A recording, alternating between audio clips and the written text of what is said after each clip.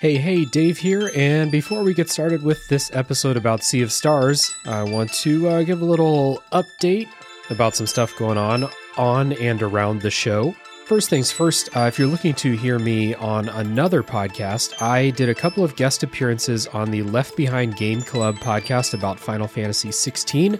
Part 1 was released like last week, and Part 2 will be released next week. So if you're looking forward to checking out me talking about Final Fantasy XVI with a good group of people, Left Behind Game Club is the place to do it. Also want to shout out some stuff going on the Patreon. Since this is the first episode in December, we'll have the Tales from the Way backlog episode for the Home Alone game for the Genesis. And at the end of December, patrons will get my top 10 games that were not released in 2023 that I played for the first time episode. Everybody will get the top games from 2023 episode. And as always, we want to say thank you to the patrons of the podcast, specifically Chris Nelson, the Top 3 Podcast crew, Zulgeek, Chris Copleen, Eric Guess, Rick Firestone, Nick Thakori, Jill, Soccer, ZNA, Cupcake, Kyle, Christian S., Matt aka Stormageddon, JD, Doug Leaf, Jason Emery, Rob Shack, Brian Skirsha, Randall, Jake Martin, Jenny E., and many more. Your support is always appreciated, and with all that being said, let's get on to Sea of Stars.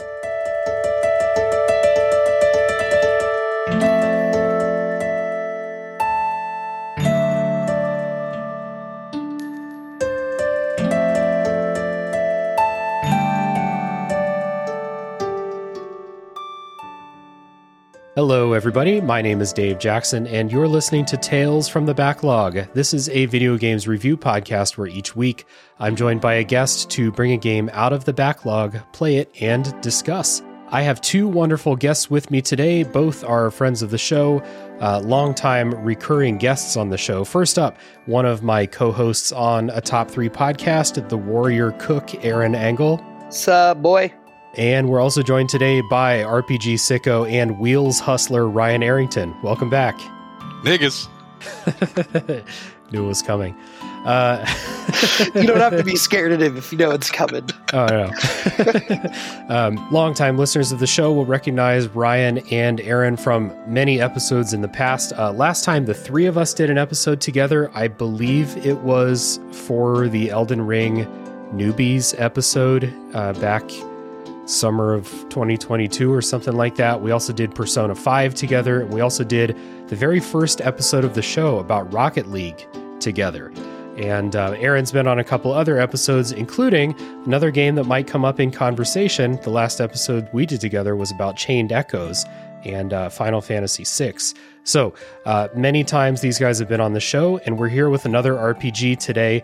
We're going to talk about Sea of Stars, which is an RPG developed and published by Sabotage Studio for PC and contemporary consoles in 2023. If you have not played Sea of Stars, here's how the spoiler policy goes. It's the same as every episode on the show. We're not going to spoil the story of Sea of Stars for you before the spoiler wall. So if you want to avoid spoilers, you can check down in the show notes and find out when the spoilers begin. Now, a special thing in this episode, in the spoiler section, by nature of some things that happen and the inspirations that inspired Sea of Stars here, we're also going to spoil the plot of Chrono Trigger, because this game takes direct inspiration and sometimes lifts entire plot beats from Chrono Trigger. So if you haven't played Chrono Trigger and you don't want to be spoiled, maybe steer clear of that spoiler discussion as well. But there are some plot beats where I'm like, I can't talk about this the way I want to without talking about what happens in Chrono Trigger. So that leads directly into my elevator pitch for what Sea of Stars is.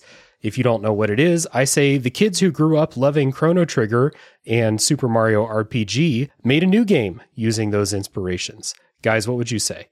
Yeah, I would say the same thing. The game did more so than Chained Echoes hit me in that, oh, I'm 12 years old on my Super Nintendo kind of feel. Again, for it being like a modern JRPG, it did check all of those all of those those reminiscing boxes. You know what I mean? All those childhood feeling playing RPG boxes. So while I do have a lot of stuff I do want to say about this game, if you enjoyed the RPGs on like the Super Nintendo or maybe even the Sega or even some of the more like early PlayStation 1 RPGs, this is definitely going to be up your alley.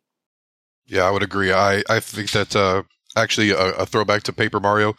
I think it kind of it's a modernized version. It looks really, really good as far as how they've handled the 8-bit. I think I love the art style of it. And yeah, I think it's a take on just a classic RPG with just a touch of the freshness. Nothing necessarily new, but oddly enough, I don't think it's a take that I've really seen that often as much as I think I should have, to be honest, as far as the battle system and things like that go. So yeah, exactly. We're going to get into all those kind of new things like in the battle system and the familiar things as well. First, want to talk about how long the game is, where we played it. I played this on Switch. I played long enough to get both endings, including the secret stuff, which we'll talk about in the spoilers section. That took me 37 hours to do. How about you guys? How long did it take? Oh man, I should have looked at this. It had to have been like 30 hours. I wasn't like you. I didn't have it in me to do like the new game plus and do like the extra true ending or anything, or at least I didn't think it would have been worth any extra time spent on it. But I mean, I did a fair amount of stuff and I tried to find ways to grind. I think I was still like in that like 28 to 32 hour range somewhere. I definitely got my fill. Mm-hmm. I was kind of a mixture. I did I'd say close to about 40 hours. Some of that are just idling, just chilling. But I always do my normal thing. I do a little bit of everything. I try to, of late, make sure that I finish games. So I try not to I thought if I tried to go to finish the game, I don't think I would have finished it. So I would, get the secret ending. I don't think I would have finished it completely. So I just went ahead and just finished it out. So I'd say probably about 40 hours, I'd say. Gotcha. Yeah, I was kind of surprised because when this game first came out, people were like, this is a 20 to 25 hour game. And then when I played it, I was like, this is not a 20 to 25 hour game. Even if you don't do the extra ending stuff, 30 hours minimum, I think.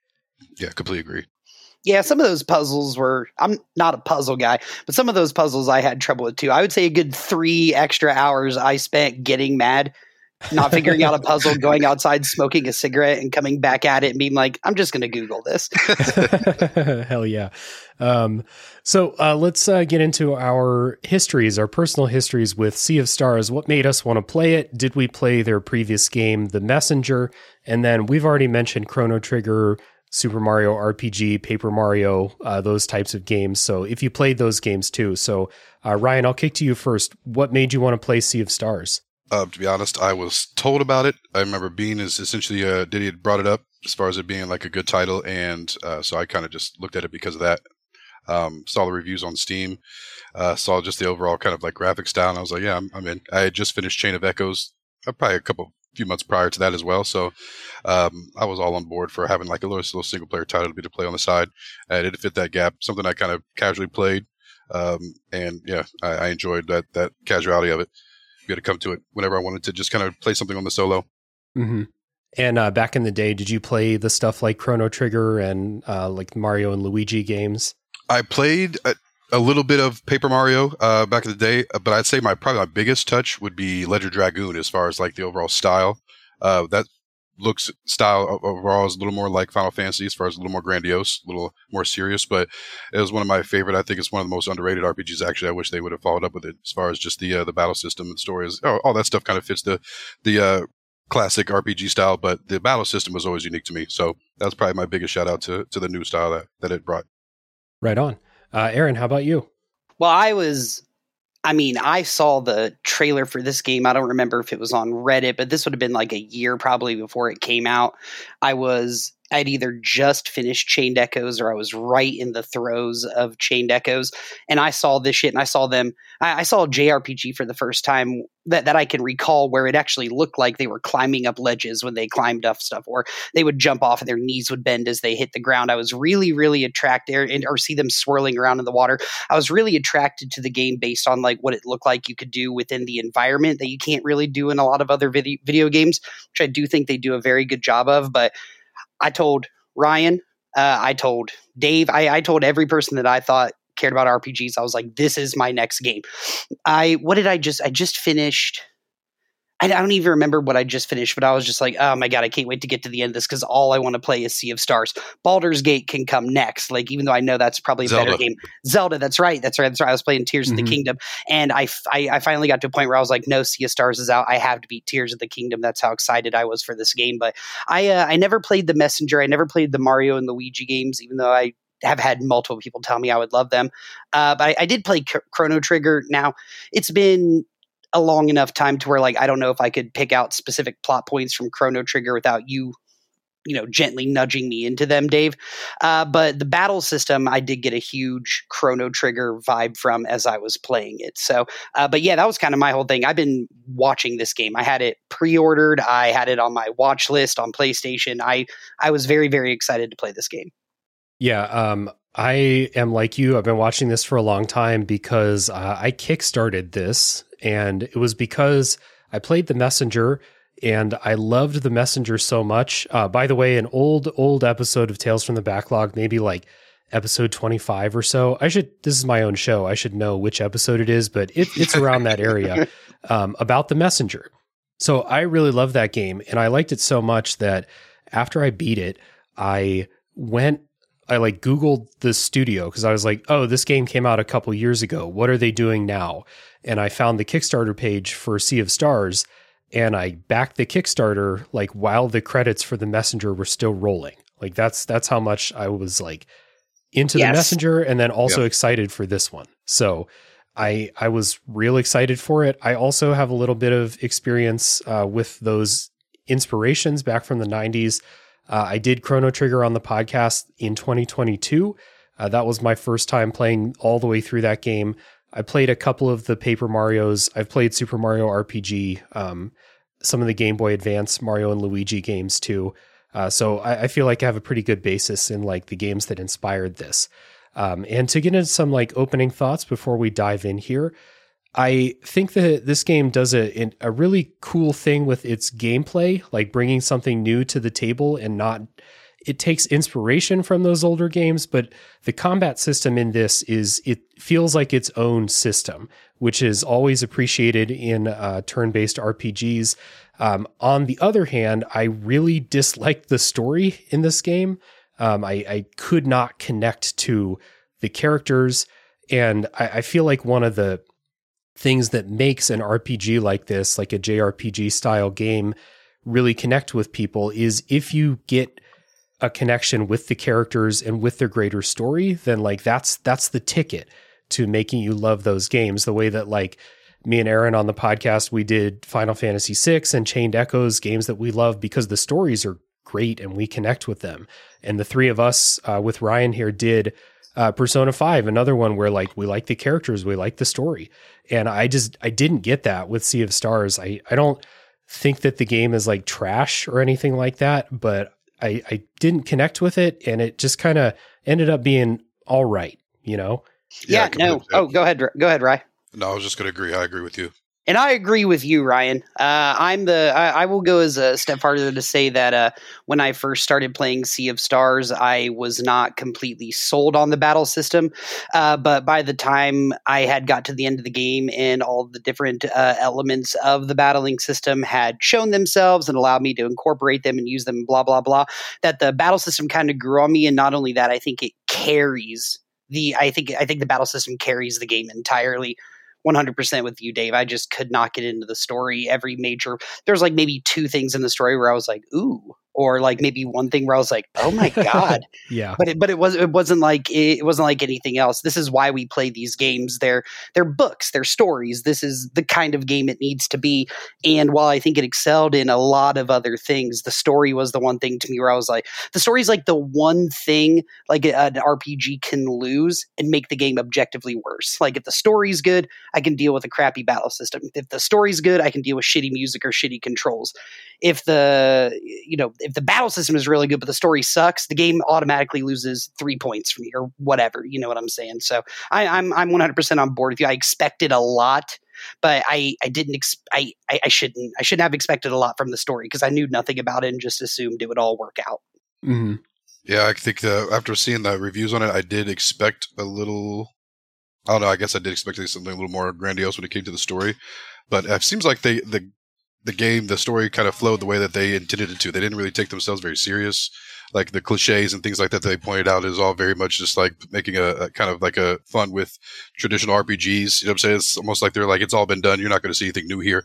And they just kind of, I felt like they designed it that way, which I appreciate it. It's kind of funny at times, but I agree. I think that the battle system was definitely the highlight. I enjoyed it thoroughly, but the story wasn't anything that I was coming back for specifically, for sure.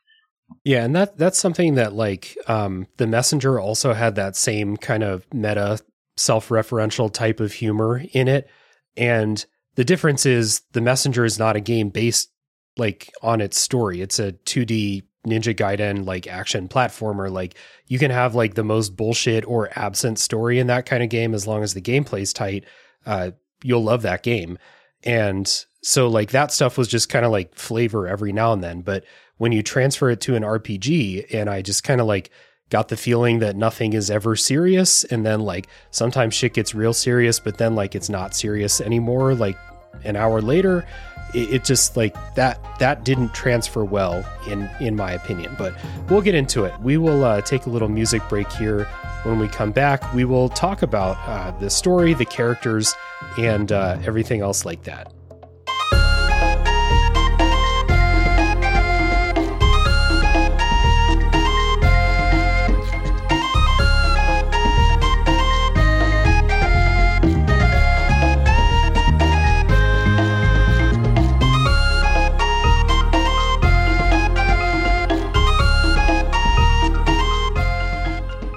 So in Sea of Stars, you pick between two main characters. Their names are Zale and Valir. They are solstice warriors, children born on the solstice, who are then able to wield the power of the sun if it's the summer solstice, or the moon in the winter solstice, I believe. Zale is the sun warrior and Valir is the moon warrior. I picked Valir at the beginning. Who'd you guys pick? 100% Valir. Valir. Yeah, all day, baby. I'm telling you, dude, if my options are a girl or some teenager with spiky blonde hair, I'm going the girl every single time. I like Zale, kinda, but I was like, I'm not playing as the teenager with spiky blonde hair. Yeah, exactly. I just picked her because Valir's character looked more interesting. It's kind of unfortunate because neither character is interesting in the slightest, in my opinion. They're not silent protagonists. I almost feel like they'd be better if they were silent protagonists. I was going to say, because then maybe I could insert myself into it a little bit, but they're not. They do talk and they do have like personalities, but they are cardboard cutouts of people I'm supposed to care about. This is like strike 1 and 2, I feel like, for this game's story is like, we have these main characters that I'm supposed to care about their quest. I'm supposed to care about their feelings, but there's like nothing there with these two. Yeah, mannequins. It's like that anime. It's like one of those reasons why I hate anime. It's just like somebody will say something like, "Oh, Garl, you silly bastard," and then it'll cut to Zale, and he's like, "Ha ha ha ha ha ha," and I'm just like, "What's happening here?" Me and Dave have talked about this. Zale says, "Ha ha ha." That's like 30% of his written dialogue in the story, but yeah, I'm telling you, and if this doesn't speak to how much I really, really enjoyed the battle system and running around the map and collecting things, like the the worse your characters are, the worse your story is, the harder it's going to be for me to give a shit enough to finish the game. But this should be a testament to like why this game is actually pretty good, is because mechanically it is a fundamentally sound video game, but it was written by a 6th grader, and that's why we're all mad. Yeah, a very fun experience for sure. But yeah, the story was. That's the best way to describe it, Ryan. Yes. Yeah. We'll get into a little bit more of like the story setup here, because like I actually think, because you have other characters with you, and I actually think that they are better and propel the story forward much more than your main characters do, which is a really weird like writing decision in my opinion. But Zale and Valir are these solstice warriors. The fact that they're born on the solstice gives them the ability to wield magic of the sun or the moon, and they're the only ones who can protect the world from these monsters known as dwellers. During an eclipse, this lunar or solar magic can hurt the dwellers. If you don't fight the dwellers, they become these bigger monsters called world eaters, and you can probably guess how that ends. So they are born, they're kind of like children of destiny. They need to fight the dwellers to protect the world and eventually, fight off all these other minions of like the big bad in this game, which is known as the Fleshmancer. So after this opening section where you get to know Zale and Valir, they're joined on their quest. They're going out to fight a dweller called the Dweller of Torment. They're joined on their quest by their childhood friend named Garl. Garl is a cook, and Garl is kind of special because he can't do magic. So you have like these 2 god children, basically, and then you just have like this dude fighting with like a pot lid and shit like that. And for as much as I like... Your butler, for sure. Yeah. Well, kind of, but like I was going to say, Garl's of the main 3, Garl's the one that has a character and a personality and a character arc and like character growth and the things that you want from characters in RPG stories. Like Garl's the only good character. Yeah, he reminds me of Alfred from Batman. Like, you'd be, He's let's be honest, butler, like, yeah. like Batman's got a lot going on up top, and Alfred is just sound. You know what I'm saying? Just steady. Mm-hmm. That's definitely the situation, except Batman still has a little more personality than these 2, unfortunately. Mm-hmm. I'm just going to say, like, yeah, Dave, you're right about all the things about Garl having arc and growth and a personality and all of these things. But, like, I mean, so does Marmaduke. You know what I'm saying? Like just because he can't, just because he does do those things doesn't mean they're not great. I'm notorious in the Discord. Everybody talks about it all the time at Discord. You should go there and find out. People are constantly talking about my takes on Discord. But I made it very obvious how much I hate Garl as a character. Now, what Garl does do is he introduces cooking mechanics to the game, which I had a lot of fun with. End of statement. It's interesting because like you're right. Like I'm grading Garl on the Sea of Stars curve. If you put Garl in another RPG, I'd be like, yeah, he's fine. Somebody cut that guy's head off. Not quite like that, but he would be fine. But like the fact that of your main party members, and this extends to later in the game when more people join your party, Garl is the only one who like takes initiative to talk to people. He's the only one that experiences like a character arc. He's the only one who really, I don't know, like deals with interesting things until something big happens later in the game where the other characters have to deal with big stuff too. Like Garl's the only fully fleshed out character. But I do agree with you that if you transported him to another game, I would be like, oh yeah, that's like the 4th or 5th best character in the party. Yeah. Good point. He's definitely like the only non-introvert on the squad. Everybody else is just like, you know what, I'm kind of scared of conversation. Don't really like dialogue or any kind of interaction with people for the most part. I just, do push-ups, do some sit-ups. It's kind of me. Yeah.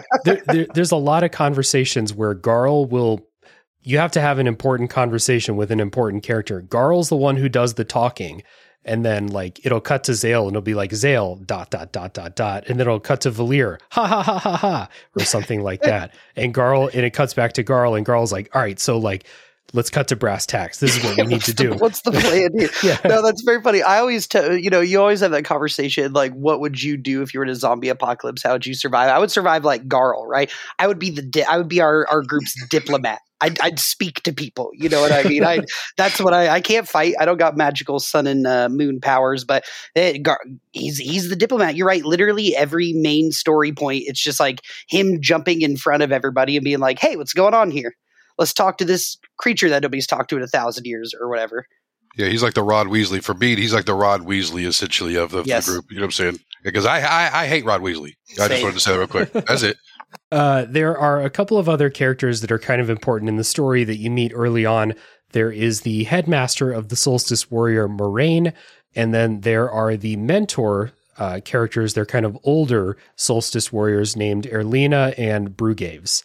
And stuff happens with them throughout the game. Some of the more interesting plot stuff happens with those characters, I think. Overall, I think that this story takes a really long time to go anywhere. The beginning of the game, like the tutorial section, is really, really slow. You do a combat tutorial like an hour and a half into the game.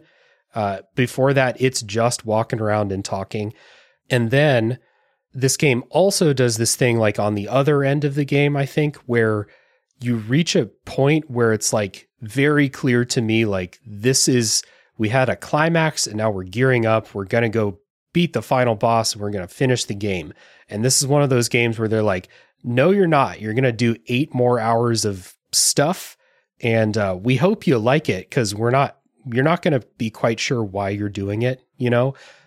Real weird pacing, I think, in this game, coupled with the fact that for a long time, the story didn't seem to be about anything. It was just kind of like a Saturday morning cartoony adventure. And then it introduced some stuff and then it didn't camp out long enough or something like that. I'm just really disappointed by this as an RPG story, especially one that took me 37 hours to play. So yeah, I mean, that's kind of the same thing for me, dude. Is like, and I still put the time in. I still put the hours in. I still enjoyed pieces of it and stuff like that, but we can talk about the story and the characters and the pacing and all of these things all day. None of it matters in the grand scheme of how I feel about this game because I've completely shut out that part of it as being part of Sea of Stars. I'm like, if I think about these things too much, it's going to make me hate the game. Like I can't focus on the terror because I never would have finished it if it was that bad. So I don't want to have this giant shit fest about this game because there are parts of it that are good. I don't know. I was so excited for this game. I was profoundly disappointed by the result of the game. Any other game, like any other RPG, I would have been like, yeah, let's go get the true ending, see the story. I want extra content. But when I got to the end of this game, I'm like, what extra content would I even give a single shit about? So we could beat this to death all night, but at the end of the day, it wasn't like it completely ruined the game for me entirely. But it's a huge problem. It's the biggest problem this game has. So I would agree. I wasn't as hyped. So in general, me going into the game, I was just kind of looking for a, like you said, it's fairly shallow as far as overall game time, so that I could beat fairly quickly and just kind of enjoy myself and go on. And it ended up being that for me. It kind of fit that. I wasn't expecting anything grandiose, but I guess I'll agree to the extent that I was also not very impressed with the storyline. And if it wasn't for the fact that agreed that the game was so enjoyable, the experience that they gave you outside of that was so fun.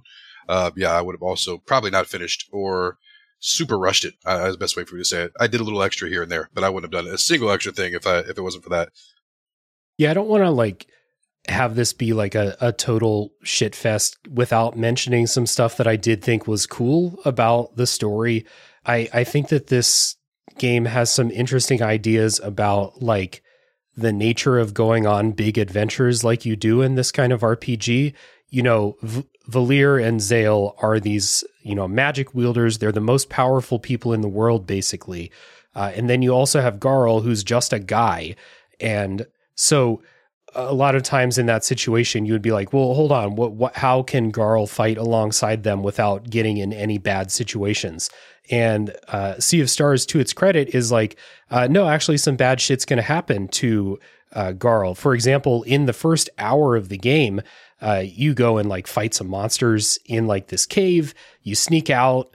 It's like this, you know, you're kind of rebelling, sneaking out, having a good time with your friends. You go in this sealed off, like, forbidden cave, and there's some monsters in there, and one of them fucking like attacks Garl and like basically destroys one of his eyes.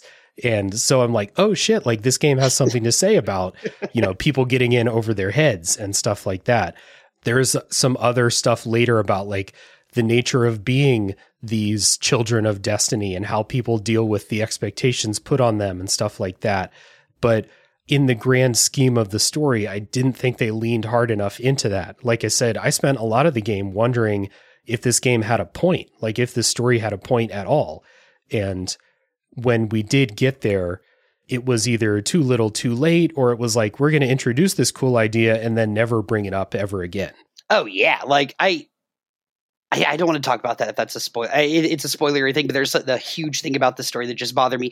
But what I will say is you're right. Like Garl loses his fucking eye. Like right. It's like the first big action you see in this game. And I was like, oh damn, this game's taking little children's eyeballs, dude. Yeah. This is going to be awesome.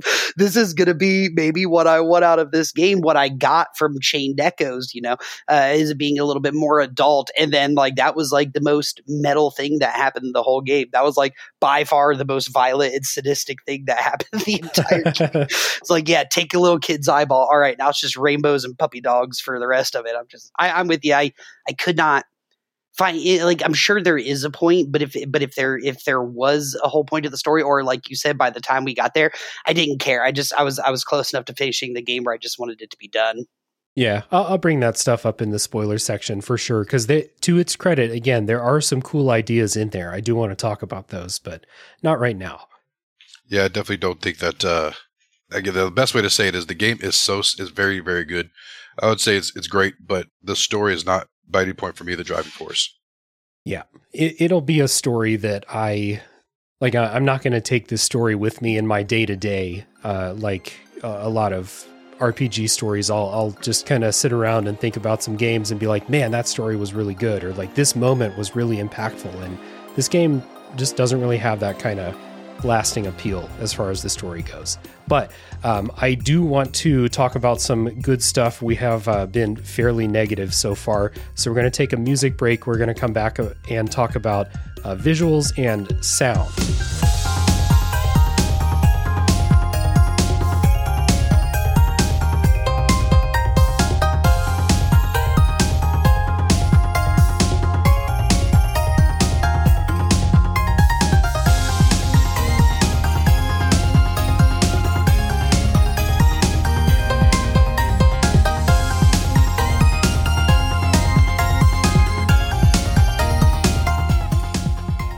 So let's talk about the way this game looks first. I think this game looks excellent. It's really, really colorful, really great kind of modern pixel art. One of those games that, like, you know, it's inspired by those like Super Nintendo titles, but like this could never have been on a Super Nintendo. It looks way too good, but really, really incredible looking game, I think. Yeah, I'm totally with you. I got a whole like Legend of Mana like vibe from it, like a watercolory, like storybook style art style. That was in with all games like this is always the allure for me to jump into them. Like it doesn't look like a Super Nintendo RPG. It looks like a PlayStation 1 RPG. That's when those start. It kind of reminds me, you know, a little bit of Legend of Mana, a little bit of Star Ocean Second Story, with the art style where you're getting more than just pixelations. I think watercolory is the best real word that I can use to describe it. But yeah, I was totally into it. I mean, they did a lot of good things with the graphics too. Like you get out of water, it looks like you're wet. You never saw that kind of shit on PlayStation 1. You know, you jump in, it's got like a realistic splash. These little things are like what I look for in games like this. I always talk about how the first time I saw Link walk up a stepladder in Ocarina of Time, it blew my fucking lid open because his legs were moving up and down the ladder. Like, you know, so I look for little things like that. This game has a lot of little things like that that work really well.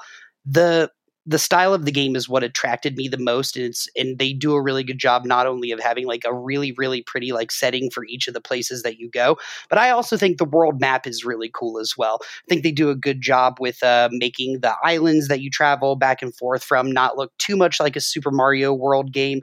But like they really like the one thing I can think about, there's a sleeping dragon that like rests on this giant island you go to. And every time you go past it on the world map, it's breathing, it's coming up and down. It's got the little snot bubble coming out. Like I love that. It was very quirky. It was very cute. And that was good payoff for me. The graphics were what I expected. And I think they did a really good job with them. I enjoyed them a lot. Yeah, I think that they basically took 8-bit, the overall 60-bit style, and just pushed it to about as best as you could make it look. It literally the world almost felt alive, like you were saying, as far as the dragons, everything felt so charming.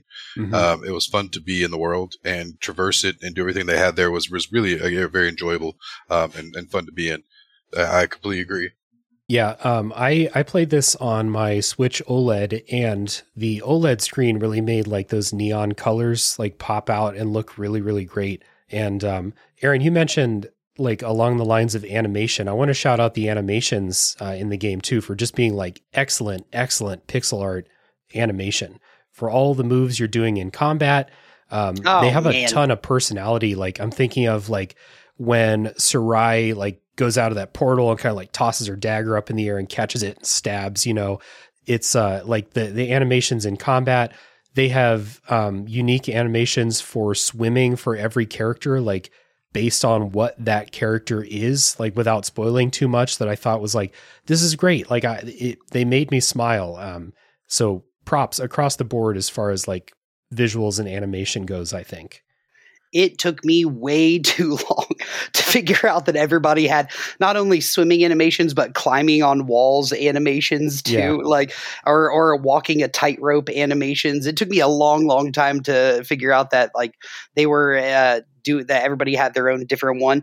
But you're right about the battle mechanic thing, dude. It was super sad. Like even when I would get annoyed with some of the battle mechanics because I felt like they kind of took a little bit too long sometimes just to pull off an attack that you're going to do maybe 2 times the battle.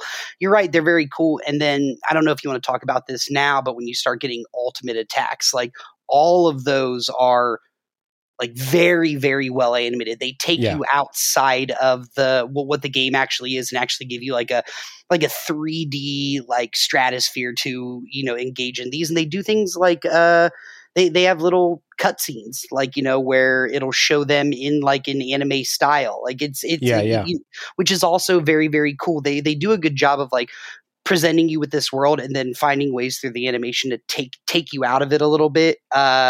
But I liked them all. And like I said, the ultimate attacks specifically blew my fucking lid open. Like I remember seeing Zale's ultimate for the first time and just being like, yo, what in the hell is that? Like could have used a little bit more of that on the world map or whatever, but I ain't mad.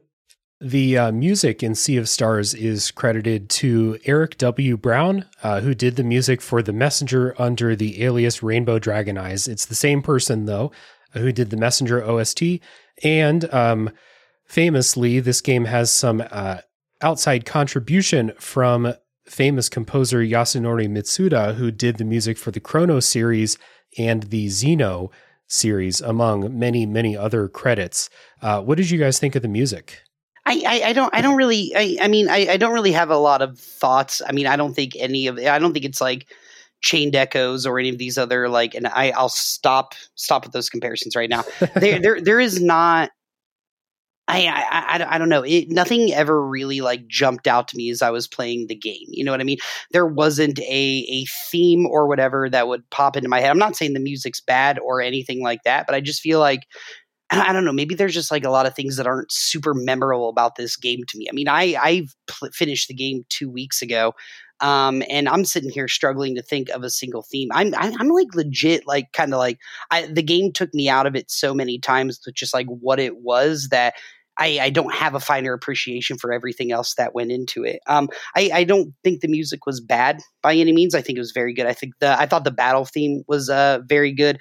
I really like the sailing around in the ship music, but other than that, I just think it just kind of I don't know, it just kind of fell into background noise for me. I mean, when you have to traverse a map and then leave and then go all the way back, like to me, a lot of the game, I felt like I was rushing to get back to areas that I had already gone to. And to its credit, that is like exactly what it was like to play those RPGs and stuff back then. But as an older gamer, I wanted to be quick. So it almost felt like I was rushing around over the map so often between so few destinations that it kind of just got lost in the background, because I was almost like, I don't care. I just got to get out of this area as quick as possible so I can get to this next area, and so on and so forth. Not that it was bad or anything. I just don't think it was very memorable. Yeah, I actually would disagree. The music was a bop to me. There was actually a few times where I would just be sitting in an area, the music was hitting. Ariel, my partner, would come in and mention like the music is hitting, and it would just be sitting there chilling. But I can understand again because of how the game was more or less just trying to do the best you can to kind of progress. But still, the music was hitting for me, especially from the 8-bit style. Some definitely I noticed, and I enjoyed myself quite a bit. Like I said, it would be something I would have in the background, maybe something on my playlist, even a couple of them. So yeah, I enjoy the music actually quite a bit.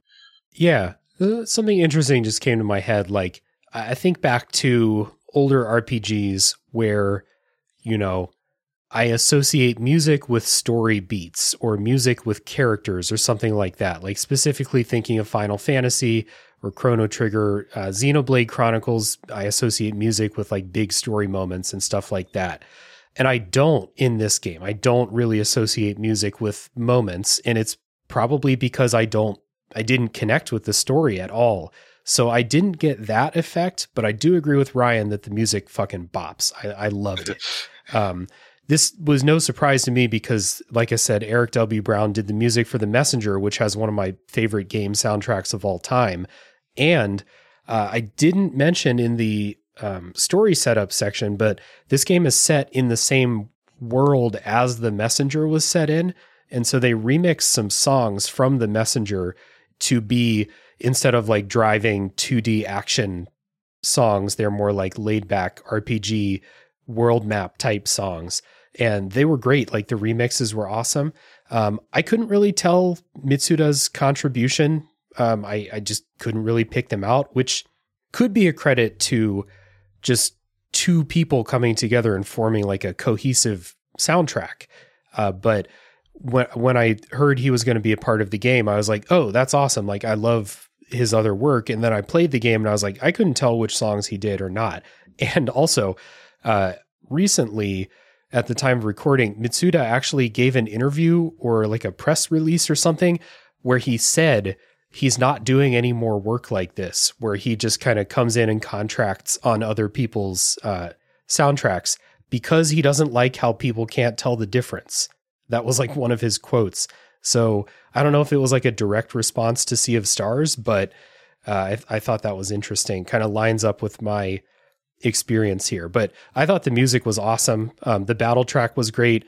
The going around the world map without spoiling like gameplay mechanics for late in the game, that song is awesome. There were some moments, like some real big like visual spectacle moments that had kick-ass music too. But like this could be a soundtrack I just listen to outside of the game. I think it rules. I think you made a really, really good point about about the first thing that you said about like not having specific music connected to plot points because you don't really give a shit about them.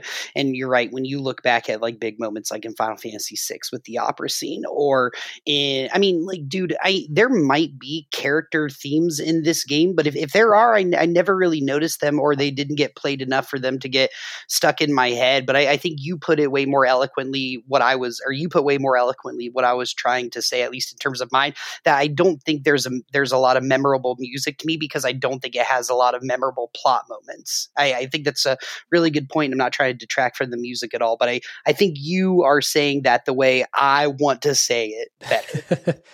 I know that Garl has a character theme. It's the one that goes da da da da da da da da da da. That's Garl's theme. Oh no! But I don't think I can't remember if Valir and Zale have character themes. They're barely characters, so I don't. Yeah. So they barely have a theme. Exactly. Cool. Yeah, their theme is just like a couple of like snare drum hits or something like that. I don't know. It's the Burger King commercial. I agree. I think that because right now the first thing I thought of when you were mentioning that was I just immediately started playing the Gold Saucer music from Final Fantasy VII, and the amount of hours again I could play. I mean, every note from that in my head right now, but I couldn't necessarily do that for a game I just finished probably like a week or so ago. Even though I did enjoy the music, but you're right, there weren't specific points in the game where they're so memorable where you like the music just also went hand in hand with that. Unfortunately, but I agree though. Still though, the music was in. Yeah, it's a good soundtrack. It's catchy. It's awesome. It's interesting how I often come out of these RPGs like really, really associating specific music with specific parts in the story. Like I just recently finished Final Fantasy X again, and there's so many moments in that game where like the plot and the soundtrack are like in perfect concert with each other. And it's not something I pull from this. And it's probably because I didn't like the story.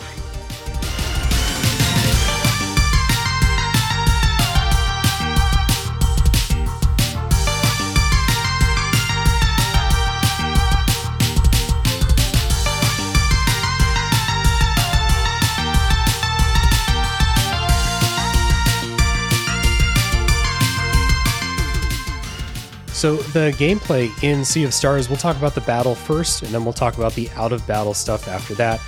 You do turn-based combat in Sea of Stars, no ATB, so it's not like in Chrono Trigger or Final Fantasy or something. It is like real turn-based. You can actually sit, take as much time, and think about what you want to do. You have 3 party members on the screen at a time, and eventually you will collect... I believe you, if I remember right, you'll get at least 5, maybe 6 characters in your party. And you can switch your party members out free of charge at any time, which I always appreciate that. One of the big things about this battle system is that it brings something from the Mario and Luigi games, which is timing attacks to do extra damage if you press the attack button right when your attack lands, or if you press the button right when someone hits you, you'll block a percentage of the damage that they do. This is a big feature of the game. How did you guys feel about this? I loved it. I love shit like this. This is Super Mario RPG incarnate. I will not talk a whole lot about the battle system because I just feel like it's clearly the best part of it. But I thought it was cool how every single enemy had like a different way to trick you into not being able to block their attacks. Like the first thing that you fight in the game just comes up, its arm goes in the air, it comes down, boom, easy to time the attack. But as you get further on into the game, it's like a guy will like jump in front of you, raise his right hand, raise his left hand, swing his left hand halfway, and then come at you with his right hand. You're like, bro, how the fuck am I supposed to block that? You did 6 moves before. It's like what my dad did when I was a kid, and he would like wind up his fist like he was going to punch me and then just kick me in the kneecap.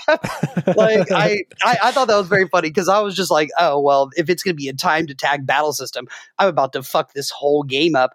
But it wasn't. Like they are constantly challenged. Like sometimes it would get to a point where a character would come up and trick me and I wouldn't be able to block it like 3 times. And I was just like, you know what? I'm just going to eat the HP. I don't care. I'm getting so frustrated not being able to do this.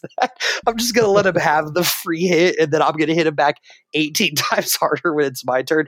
But I love shit like this. To me, like the JR, and we've talked about this before, if you're going to have a modern day JRPG, it can't, or a turn-based battle system even, like it's got to have some sort of nuance that separates it from other things, or at least keeps the battle system from becoming stale. I think at the very basics of this battle system, adding the time hits and the time blocks were really good for this game. It keeps you engaged when not other parts of the game are. So I loved it. I had a ton of fun doing this stuff. So yeah, very cool. The amount of times something tricked me and I couldn't block it. I was like legit like Arrington, like crushing my controller. Like, why can't I not fucking block the water droplet enemy or whatever? Yeah. Oh man, the battle system is superb. I'm honestly genuinely shocked that more games, RPGs especially, haven't picked up the style, because it's such a simple thing to do and adds so much detail, so much context to the fighting. It just makes each fight seem unique, fun. Honestly, I don't know how more games haven't done it, but this game did, and it was a blast. The attacks. All the attacks are fun to do. They look spectacular as you're doing them, which makes it even more fun to do so. But yeah, I was definitely getting my shit pushed in several times by the enemies, because they were definitely catching you with, they were catching you with hella hezzies, some feints in there. And the way the characters look, even just each animation was so unique and different. I don't know, being really kind of covered the best. It was super, super fun to do. And even getting constantly shaken was pretty funny and surprising, because again, each fight you got in is like, all right, I'm gonna get you this time. You literally beat the brakes off me like 5 times in a row, but I'm gonna get you at least once. And I never did on some of those, but regardless, it's just the fact that you always had an opportunity to do so. It was super engaging. The battle system was fantastic. Yeah, the timed hits, I like them too. In some games, it kind of feels like a cheap way to make you pay attention during combat, right? It's like, well, if you time it right, you'll do 2 extra damage or something like that. But the thing that makes this one work is that you're not just trying to time your attacks right to do a bit of extra damage. A lot of your attacks and all of your special abilities will have, well, no, all of your attacks even will all have some kind of like property to them. So like, Valir's attack does blunt damage, Zale does sword damage, Valir does lunar magic, Zale does solar magic, and there's other stuff that gets introduced. Enemies will kind of start to prepare spells. This is called the lock system in the game. Spells are special abilities, and they'll show you maybe they'll show you one like hammer icon, one moon icon, and one sword icon. So if you hit them one time each with like those types of damage, you will break those locks. And if you break all of them, you'll interrupt their spell or their ability that they're trying to do. And this is like the crux of the battle system, is especially during boss fights, is trying to break these and prevent these big attacks. And if you can't break all of them, you'll reduce the amount of damage they do. So you're always incentivized to try. I thought this was like awesome. And in a real weird twist compared to a lot of RPGs, I thought that the regular enemies were like strangely balanced. Like the regular enemies were often really, really fucking hard. But then the boss fights, I thought like throughout the game, the boss fights were perfect. They were like incredible puzzle challenges for trying to like remove these locks. I thought it was great. Dude, I love the lock system in this game. My biggest qualm with like, and this is, and this goes back to like what you're like when you said that you could switch characters in and out like without any like cost or anything like that. Mm-hmm. This was a big part of it, is because like sometimes you'd have 3 characters out there and you're like, well, none of my characters have an attack to break this lock, so I'm going to bring in this person that I rarely ever use, or this person that I rarely ever use. So it also gives you a reason to use a bunch of different characters. Like I found myself in boss fights switching out all the time. I would switch out the main characters if the boss called for me to break a certain lock that they didn't have. But I guess my only complaint with this is is when I think the battle system is at its best, is in the boss fights. I think, and you've talked about it ad nauseum in the group chat and on Discord, how good the fucking boss fights are in this game. They are, but they are easier because it's a formula to beat a boss. They have so many locks that you got to break. It's almost like the fight is you keeping them from doing their big attacks, because a lot of big attacks in this game will fuck your life up if you're not careful. And yep. I didn't think this game was particularly hard by any means, but there were a couple bosses where it was just like, oh, if I don't break this certain thing, I am absolutely fucked. I can't fight my way out of this or whatever, even with like the food you got. However, like I think this is when the boss fights are when it's at its best. And if I had one complaint, it's that one, the ultimate attacks and the locks didn't really, I think, play a huge role until maybe like the last 35% of the game. I wish they would have incorporated it a little bit more into the regular enemies. But I also think, on the reverse side of that coin, that's why the regular enemies were hard, was because sometimes you didn't have to break their locks and keep them from fighting. It had to be like a battle of attrition, outlasting them instead. So I like that balance. But to me, my favorite part of the battle system was the lock system and the ultimates and breaking those things. I just didn't think they incorporated it enough in in the game outside of the boss fights. I mean, I know there was, but to me, it was like for every, one fight I get into with a regular enemy that has a complicated lock to break, I got into 15 more fights where it was just me attacking somebody and them attacking me back. Yeah, sometimes I would just literally stun lock my bosses. And I would really say that I agree. The bosses I was literally just excited every time a boss was coming up. Couldn't wait to see the design, what the attacks were, whatever the case is. But unfortunately, with the attacks, didn't matter because I was shutting them down. Okay, I was going some boss fights where they weren't getting an attack off, bro. I was just systematically making like a surgeon, just dismantling these niggas. And I really enjoyed that aspect of it, to be honest. And I think the one thing that really kind of separated from the regular fights is, I don't know, when I got into a boss fight, I was ready to prove myself. Like I was ready to take it personal, for me. But with the regular fights, it's kind of like, I would have locks that came up that I probably could have broken, just didn't care to. I was just like, I don't care. I'm just going to hit you a couple times and move on. So I think that was the main difference when it came to just the regular fights, the boss fights. I enjoyed using his abilities, but I didn't really care so much about breaking those locks. Didn't feel like the damage was enough. Although sometimes they would, like B would say, they'd rock your shit. And you're like, okay, I have to respect those locks, which I enjoyed. And I do think they could have maybe elaborated a little bit on that. But overall, the battle system is a lot of fun. And I enjoy the fact that there's a little thought process to it. One of my favorite things is the characters. I'll touch on that. The fact you could switch out on them, kind of like Final Fantasy X, except you have a little more freedom, which I think is fantastic. Just the feeling of having characters and just like that slight bit of anxiety, just like I want to use this character at least a little bit that it exists, but it's like you have a certain setup that you really enjoy, but they allowed you the freedom of being able to switch between characters and not feel like you're not able to enjoy all aspects of your other characters that you do enjoy. You're able to get a little taste of everything because of the fact that every turn you didn't have to go in a certain order of turns. You could use one character, and then if you wanted to, you could technically use them again as long as it's within the parameters that the game allowed, which I really liked. So it gave you some freedom to really enjoy the characters. And just the battle system that it offered, all the abilities were so cool, and everything you do, I think, really meshed well. I mean, clearly you could tell that their highlight was, I want to make sure this battle system is fucking clean, and it really showed. Yeah, the characters are interesting because they all have like defined roles with the type of damage that they can do.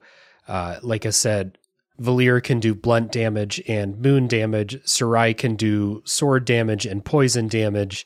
Garl can just do blunt damage because he can't use magic. But Garl can heal people too, so that's good too.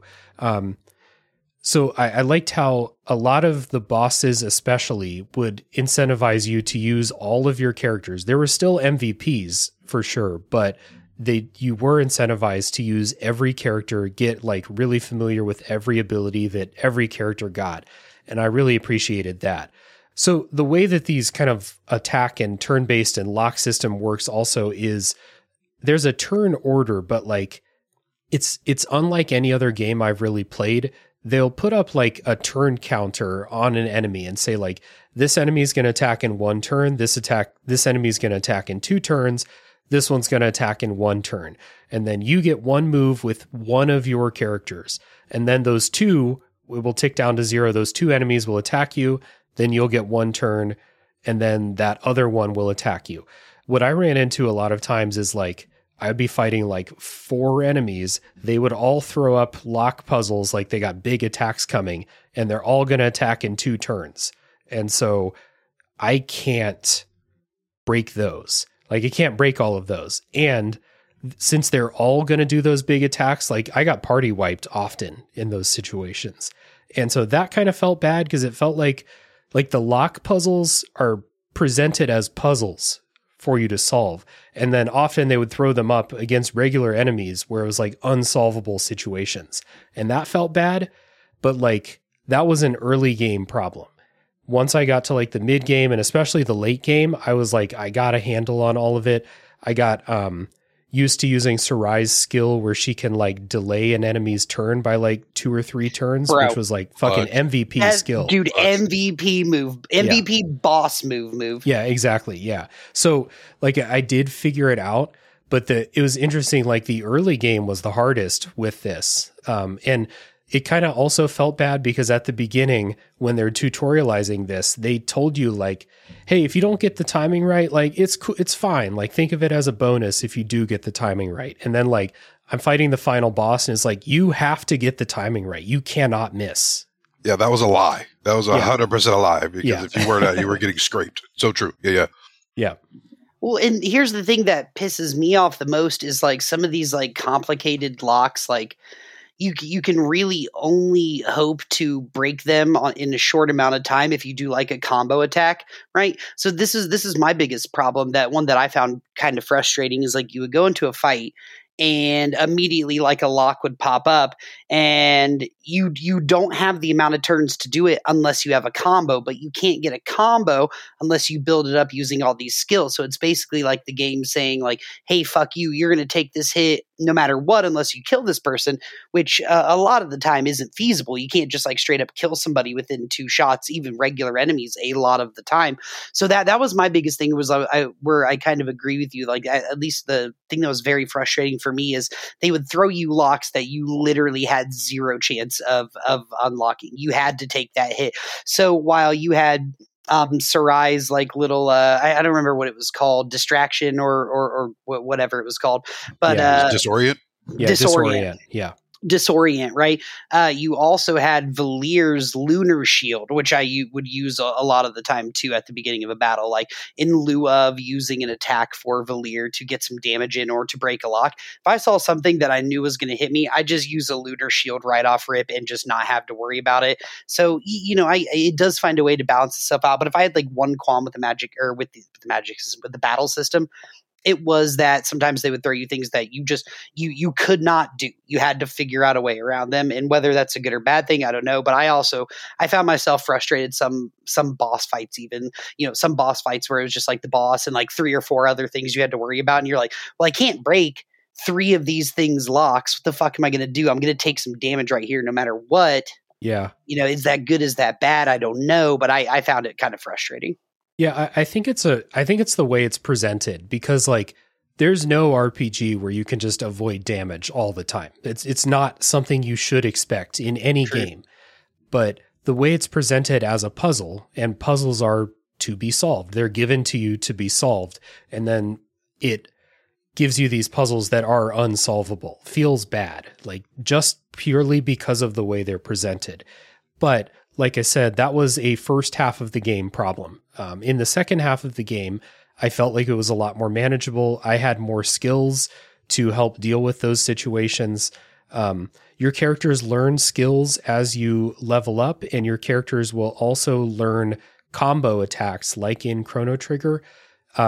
Those attacks and those skills, if they're not like utility things like delaying an enemy's attack or healing or like that lunar shield you talked about, Aaron, those skills and combo attacks are all about what locks are on the screen, what damage types do they need, and what abilities do I have that give those combinations of damage types.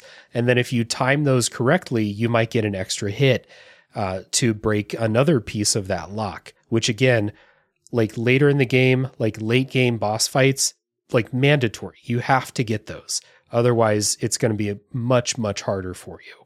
Yeah, one thing that I noticed, I'm not sure if you guys notice as well, is that by each portion of that lock that you break, the damage is then subsequently reduced. Yeah. So even if you don't break the locks, it's still good to, if you can destroy, most of them, you're still reducing the damage significantly, which I thought was pretty cool as a way to kind of do seamlessly, kind of bridge that, where you didn't feel like, okay, I didn't get the whole thing, but at least I'm instead taking the 200 damage I would have, I'm taking, 150, maybe 125, which is significant.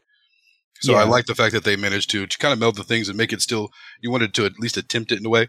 So I did like that aspect of it as well. I had no idea that was a thing. Dave said it earlier. It's on the screen. Yeah, no. Dave said it earlier, and I was like, wait, what? And then Stretch is talking about it right now, and I'm like, okay, so. That's a thing. Yeah. So I just took it then. If you break like all but one lock, I think the max damage you can like reduce is like 40%. So like they'll do 60% of what they were going to do to you. So, I mean, that's helpful. It's not nothing for sure, especially in boss fights. Sick. That's cool. Yeah. Some of those bosses, those shots were definitely deadly. And it was a difference of me getting one shot sometimes or not for sure. Yeah. And for everyone out there who would be like nervous about a timed hit system, like maybe you're not able to do the timing or something like that, they do give you these items that will like let you adjust the difficulty in a granular way. Like you can equip this item that basically means you get the timing on your attacks every time. You don't even have to do it. There are some that do the same for defense. There's one that I used that just gives you like a more clear visual indicator of when you get the timing right. Like there'll be like a shooting star that shoots off when you get the timing right, like a sound effect. And I had that on the whole game because you're constantly learning the timing for your own attacks. But like Ryan said, every new enemy has different animations, different timings for their attacks. You have to learn those. And just like that extra visual indicator helped me out a lot when I was learning. Yeah, that was the best relic. I only rolled 2 the entire game because like I already thought the game was pretty easy. I wasn't trying to make it any easier on myself. But I used, that I believe they were called relics. The relic that gave you the shooting star graphic when you timed it right. So you did get a better idea of at least your attacks, maybe not so much the other enemies, but where your sweet spots are. And then I used the EXP boost one that I found just so I could. Leveling up really didn't matter a whole lot in this game, but just so I could say I was higher level than Dave at the end. Because this game won't let you grind, so you have to use the relic. Yeah. That's 2 games in a row I haven't been able to grind, dude. I'm fucking fiending like a vampire over there, just itching and shit. Just Ashy Larry. Ryan, do you use any of those relics?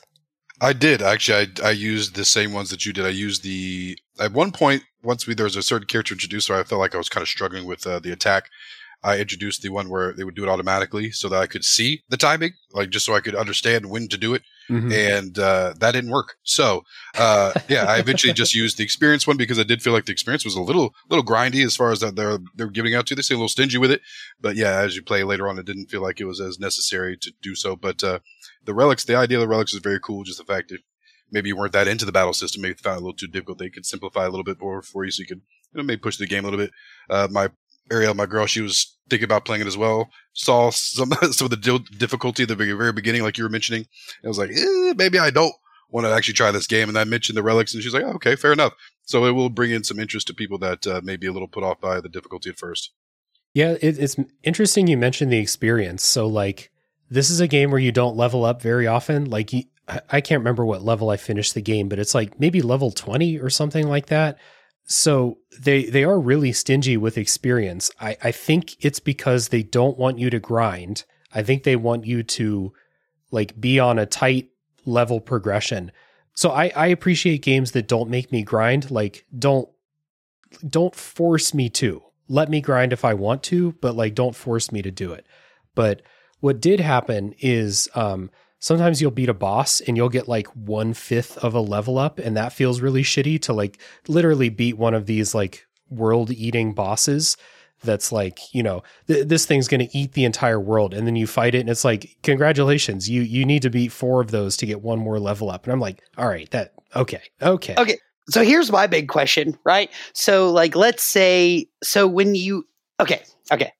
This bothered me. So let's say you have 50 experience left until you level up, and you fight a boss that gives you 9,800 experience when you win.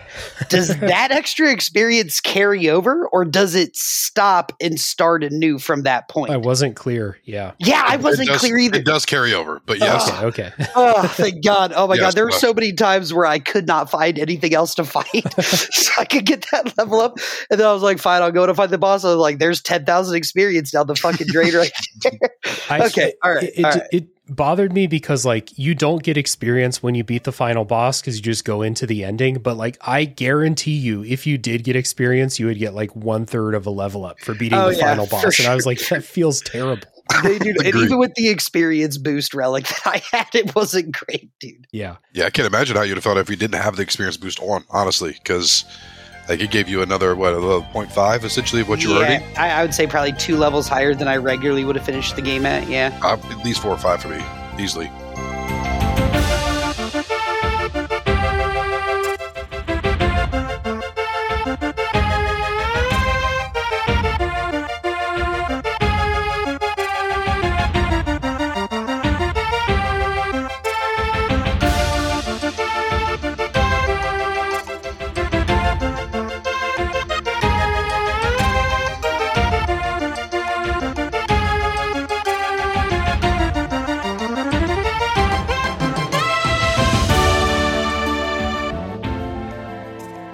The other aspects of the gameplay here that I think are really cool are stuff you're doing outside of battle.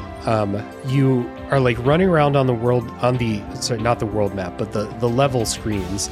And this game has a bunch of stuff like hopping over gaps, climbing ladders, and like tightrope walking and stuff like that.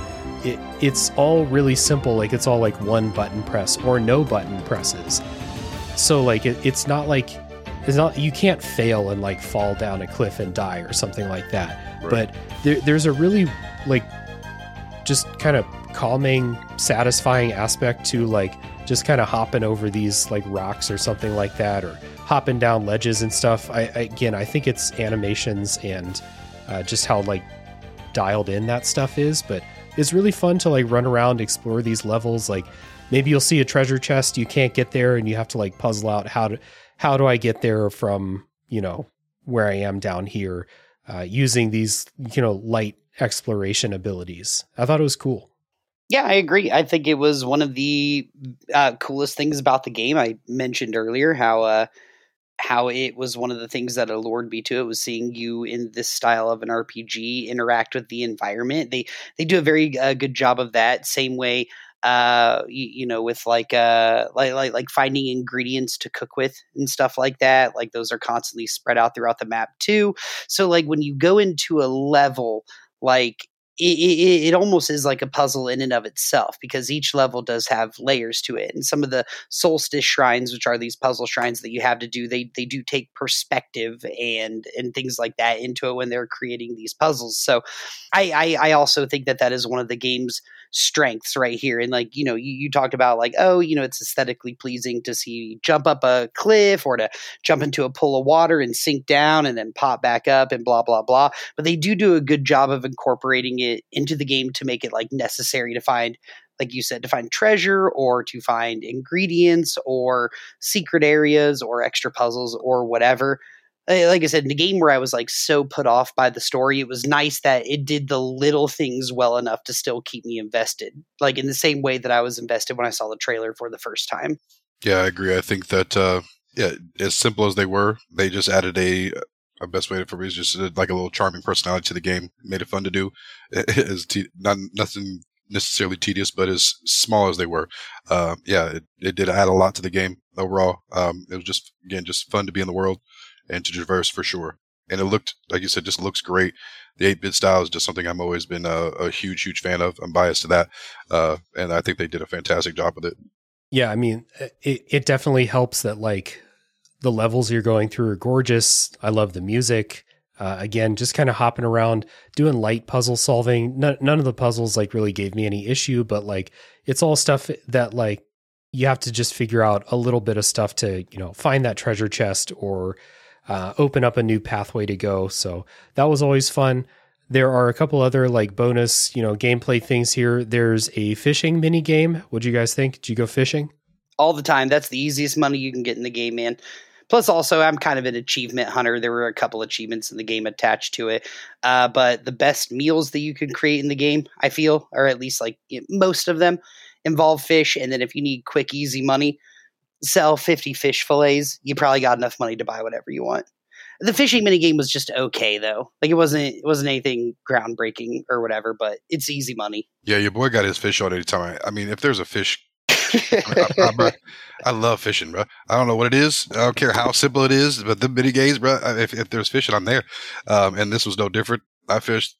I cleaned the lake out. I was selfish about mine. I was taking everything.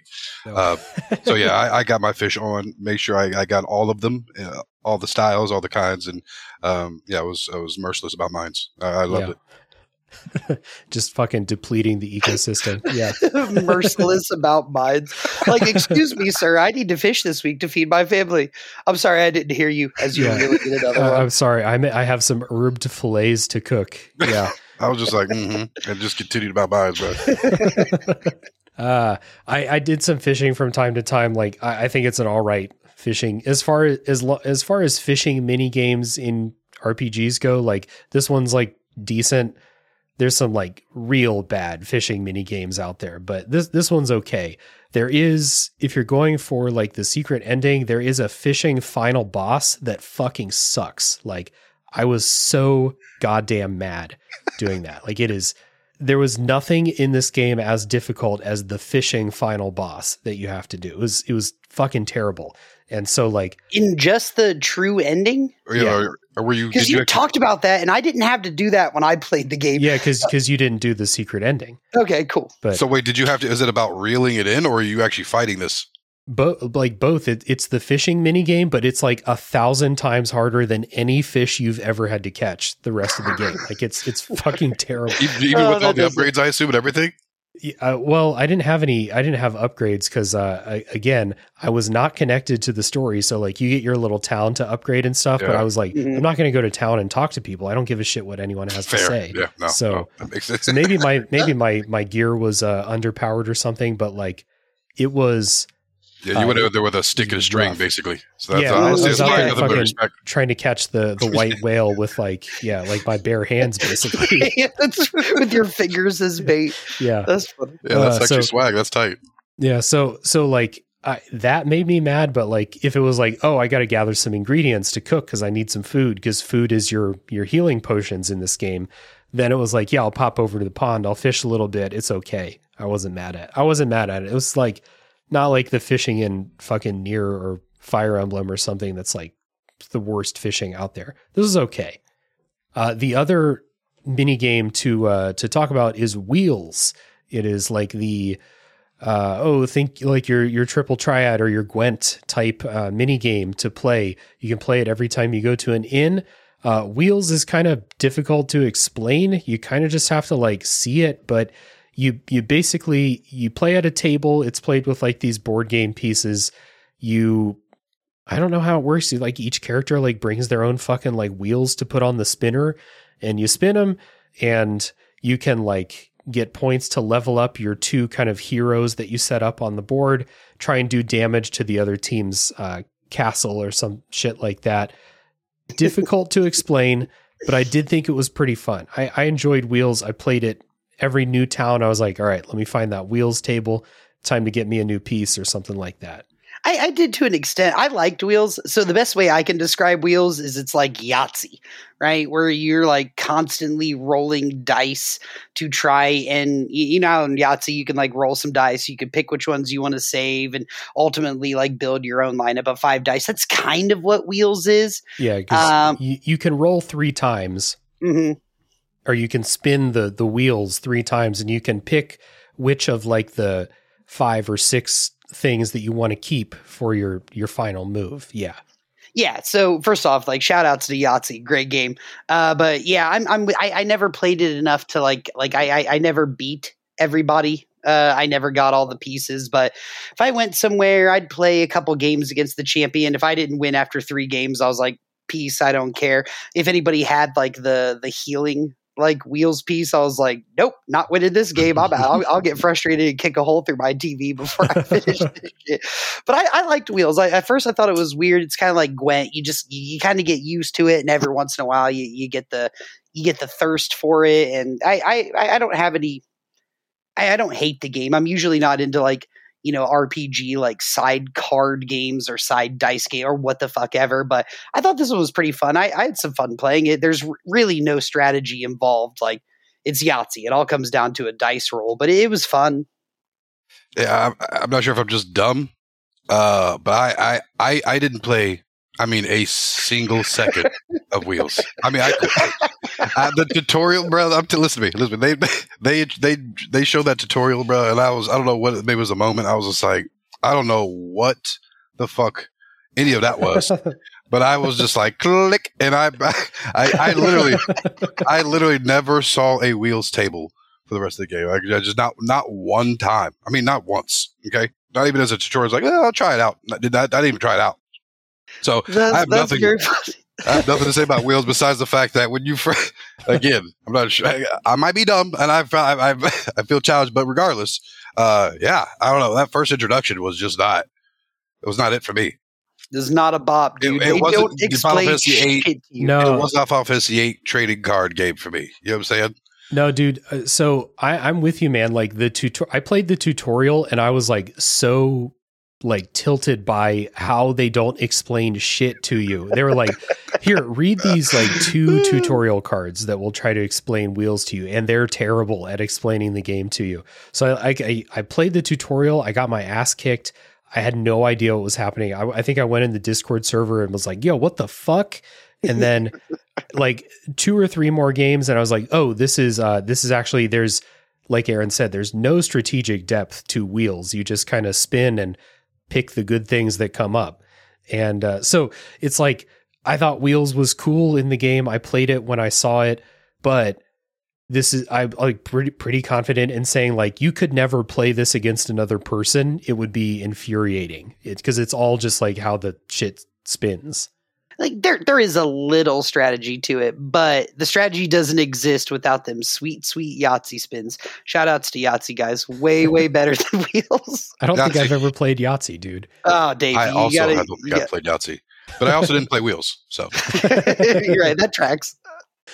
So I think this is a good time to get into our wrap up thoughts before the spoiler section here. So, what we always try to answer in this kind of wrap up section is if you have any kind of final thoughts about the game, kind of thoughts about maybe its kind of impact out there, but also who would you recommend this to? What type of person? I think it's fairly obvious. If you like RPGs, you will find something that you like in it. I feel like I say that in every episode that I do with you because we mainly just sit here and talk RPGs. I will give you a forewarning for this is the first time I've done an episode on Tales from the Backlog that I actually had a lot of negative stuff to say about it. So I will say if you like RPGs, it's probably a safe bet that you're going to like it, at least to the extent that me and Dave and Aaron Ryan did. But you should be forewarned that there's not a lot of character depth or progression. There's not a whole lot of substance to the story. And I cannot say enough bad things about how terrible I think the dialogue in this game is and how it specifically like moves within the story format. So if those are things you can easily deal with, or like I said at the beginning, you're young enough to where those things don't matter to you. I think this is a good pickup for you. But if story's as important to you as it is to me, like, or it is to Dave or to Ryan here, then I think you should be a little bit weary about it. Like, I do think it has a lot of problems that are only made up for by how good the game is in other places. And if those other places aren't important to you and the story is, you probably aren't going to like the game. And I think there were points where I was at in the game where I didn't really like it very much either. But I stuck with it, and there's no story payoff, but the boss fights are fun. The aesthetic is fun. The music is immemorable, but I remember it being very good. So I mean, the kind of game this is for people who play RPGs, but it should come with a warning label. Hey, if you expect this out of a game like this, this is actually what you're getting, and you should know about that before you spend the money or the time, invested into it. I think that I probably have the best way of being introduced to the game, where I had no expectation other than I heard that the game was good. And so I didn't come in there expecting anything other than just to try to enjoy the ride. And I think that's exactly what the game is designed for. Even the storytelling, the dialogue, they don't really take themselves seriously within that. I think that's kind of made apparent pretty quickly. But the thing that they do take serious, which is the battle system, I think like that does shine. So I think that if you're the person that hops into an RPG, puts on the easiest mode, and really just kind of wants to enjoy the ride as far as the story goes, I do think that you'll probably be let down a bit here. But if you're just kind of a casual person just trying to enjoy the experience, RPGs and otherwise, I don't think that you'll be disappointed. I think it's got its ratings for a reason, because it is fun to play in the end. It's just a fun game to just simply have the control in your hands and enjoy the game. So I would recommend it to pretty much anybody that enjoys RPGs as well. But if you're a person that really essentially you are a story-driven person, you be reading hella books, you like books, you may not want to run this. Yeah, I think that, like, especially with the story, I'm kind of surprised that all 3 of us are as negative on the story as we are, because, like, there are a lot of people out there who did really enjoy the story. So it just, happenstance that all 3 of us didn't seem to like it that much. So, like, despite the 3 of us not connecting with the story, know that there are a lot of people who really did like it. So even if I'm the type, if I'm going to go ahead and kind of echo what you guys said, like if you want to play a damn near 40-hour RPG because you want to connect with characters and like a plot line that kind of, compels you to keep playing, I don't think this game has that, but there are people that do. So like, as always, if you're listening to this show, you're more than likely an adult. What's up? You can make your own decisions. You know yourself. And this game's on Game Pass. It's on PS Plus. Like, you might not even have to pay extra money for it. So yeah, give it a try. Like, I think the gameplay is really strong. I think the music fucking bops. It looks great. It's just, I was like really let down. I think that if this game were 20 hours long, maybe I could have enjoyed like that playful kind of innocent tone that it takes for most of the game. But the fact that it was almost 40, like I said, I don't want to play an RPG, a story-driven genre, and ever think to myself, does this game have anything to say? And I did feel that throughout this. So this is like kind of a just know yourself type of recommendation. This won't be on my top games of 2023. I didn't really enjoy it that much. But that being said, critical reception has been really high. So should go without saying, but know yourself, know your tastes. Why not give it a shot? Especially if you have Game Pass or something like that. You have nothing to lose there. Yeah, I was going to say, I did want to try to say one thing real quick. I actually have a hot take with the fact I fuck with your boy Garo. I wanted to come in and say that because I know that he wasn't well received. Scorching. But Garo's my nigga. You know what I'm saying? Like, I want to say, first of all, he took a shot for baby girl off top. I mean, he took the shot. She could have taken that. Who knows? It maybe hit her in the back of the head, fucked her head all up. He took it. His eyes fucked up. It's cool. You know what I'm saying? He's got the food on point. You know what I'm saying? He got everybody. I mean, let's be honest. The game was tough, but once that nutrition, you know what I'm saying? Once you had the gut bacteria on point was introduced, the game became much easier. So if you wouldn't fuck with Garo, you know what I'm saying? I'm just saying. And again, Garo really set the tone as far as, again, the only really dialogue that was in the game was Garo. You know what I'm saying? Anything that was really worth saying. I'm just saying, Garo he was low key the GOAT. But again, the boy didn't have magic. You know what I'm saying? He looked a little goofy. Shit. I mean, he used a pot lid for his weapon. I get it. But I'm just saying, Garl deserves a little bit of respect, considering that he was the only part of the game as far as dialogue and character that really carried over anything. I'm just saying. I'm with Not you. only will I not show Garl any respect, I know where you live. It's less than 5 minutes away, and I'm going to come over to your house and spit in your fucking face, dude. I'm tired of this shit. I'm tired of you talking about Garl. I did say a lot to be about Garl. Again, he did disagree. But we didn't talk about it long. So as far as I'm concerned, that's a win. That was a build-up. You're right. You're right. I could have been way more annoying about this. That's true. He let it go. So again, Garo was cool. The story, I will say this as well, as the story wasn't, I mean, I played a lot of RPGs, and I don't know, it's kind of hard to surprise or really impress at this point, I think, as far as that goes. So I think they kind of played it towards that, but I didn't hate the story by any means. I would simply say that if your whole purpose of playing the genre is purely for the story, which mine is not, I enjoy several aspects of the genre that I don't think that this is going to be maybe your highest on your list. But again, like Dave said, I think there are aspects that you'll still enjoy and be able to appreciate.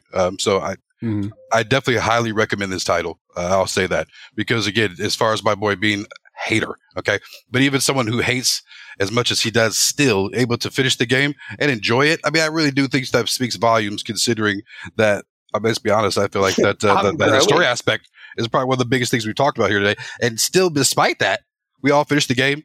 And the one thing I will say, I think my biggest negative for the story itself is the fact that I don't think that the true ending should have been hidden behind the continued play wall. I think that if that was introduced, that was the main ending, I think it would have been a good top off to the overall experience, in my personal opinion. So I think that after seeing the true ending, I was like, dang, I think that was kind of one of the best parts about the story, quite frankly, if you see the true ending. So I think that aspect is kind of missed. That's a good point to bring up here. And obviously I'm not going to talk about specifics about what happens, but I think the standard ending that you get, like, kind of sucks. It's like a big letdown, pretty anticlimactic in my opinion. And then you have to go through like 5 to 10 hours of collectathon completionist bullshit to get the real ending, which, like, when I say real ending, I mean like there's this is clearly the canon ending. This is the ending they want you to see. This is the ending they're proud of. But you have to do a bunch of stuff that I hated doing all this complete. You guys know me. I do not collect stuff. I don't 100% games. I don't want to collect all the goddamn seashells. But this game makes you do that stuff to get the real ending. Not like some secret Easter egg ending. This is the canon ending. And I'm glad you brought this up because now I'm mad. It is ridiculous how unfulfilling the standard ending of this game is, and then to hide the canon ending behind collecting all the seashells, doing a bunch of there's one person, to get a seashell from this person, you have to give them 40 fucking pieces of fish to get one seashell from them. And you have to, there's like 60 seashells in this game. Oh, I'm mad now. But this is, it is ridiculous hiding their intended ending behind all of this stuff that's usually reserved for like the platinum trophy sickos. Like this is ridiculous. Yeah. And I would even take it a step further and say that like if the story were better throughout the whole game, maybe I would have been more inclined to want to see the true ending when I don't give a shit about any of the plot basically the entire time. And now it's like, okay, so we're going to throw you the true ending, the one we're proud of, the one that is canon. But you got to do a collectathon, like you said. I'm sitting here like when I got to the end, I'm like, fuck that. You're like Baldur's Gate 3 is waiting for me. Yeah, dude, no. If I would, but like more importantly, if I would have given a shit about the story up to that point, or if I really wanted to know what happened, I would have done the collectathon just to see it, and it wouldn't have bothered me a little bit if the story had made me think that extra ending was going to be worth it. But to me, I was just like, what could it do that, what is it going to be so good that it changes my entire perspective of the entire story? There's no way it does that. So I don't care. No, yeah, it doesn't. I watched the true ending. Like, I know it sucks. I watched the Golden Pelican restaurant scene. Doesn't do shit. Do you know what you got to do to get to the Golden Pelican, bro? It's a lot of nasty shit. A lot of gross.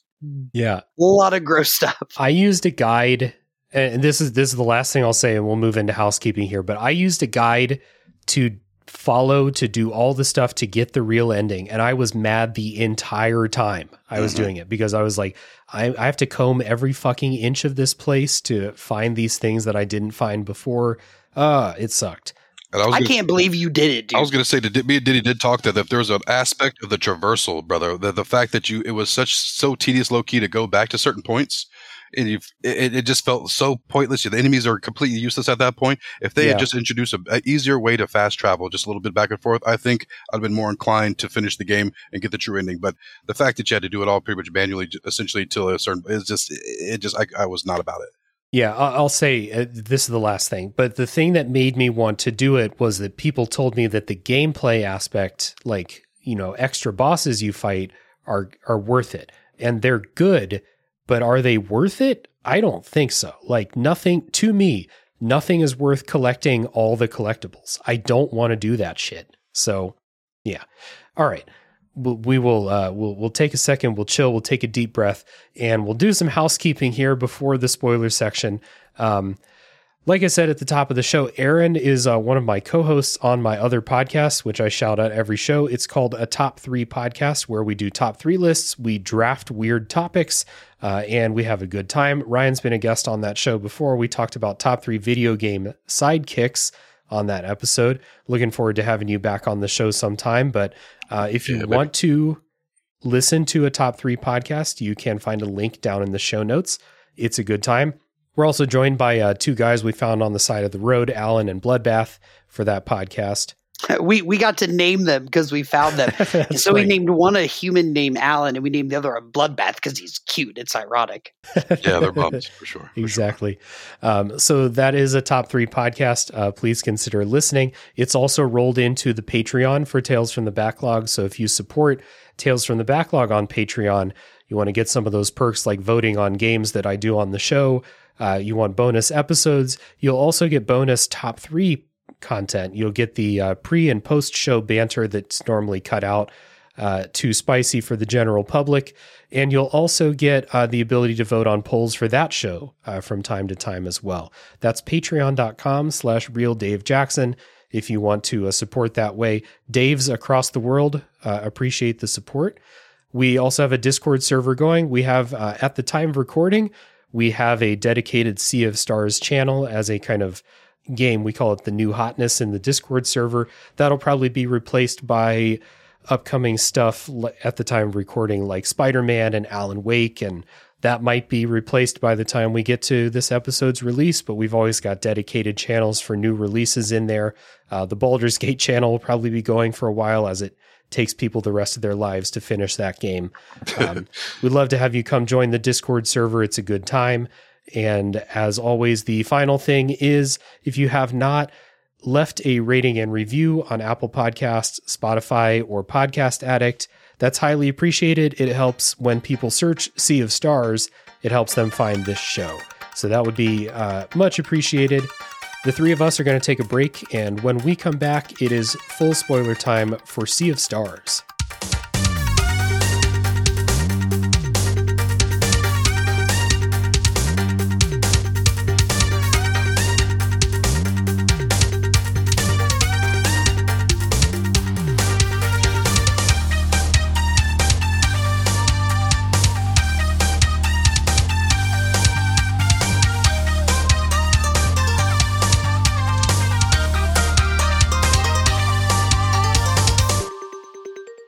All right, the three of us are back, and we're talking spoilers for Sea of Stars, and we're not going to walk beat by beat through the plot. I kind of mentioned before that I spent a long time in this game wondering if this game had anything to say, and then it did bring up some things that I think they are trying to say here, so I want to kind of camp out and talk about those things.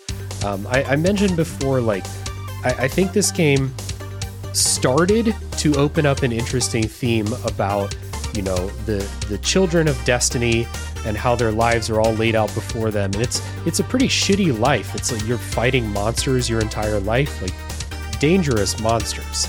And this starts when Brugaves and Erlina betray you, basically.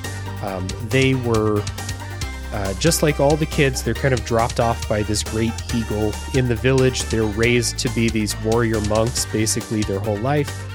Their kind of decided fate is to be these warriors who just fight these incredibly dangerous monsters all the time.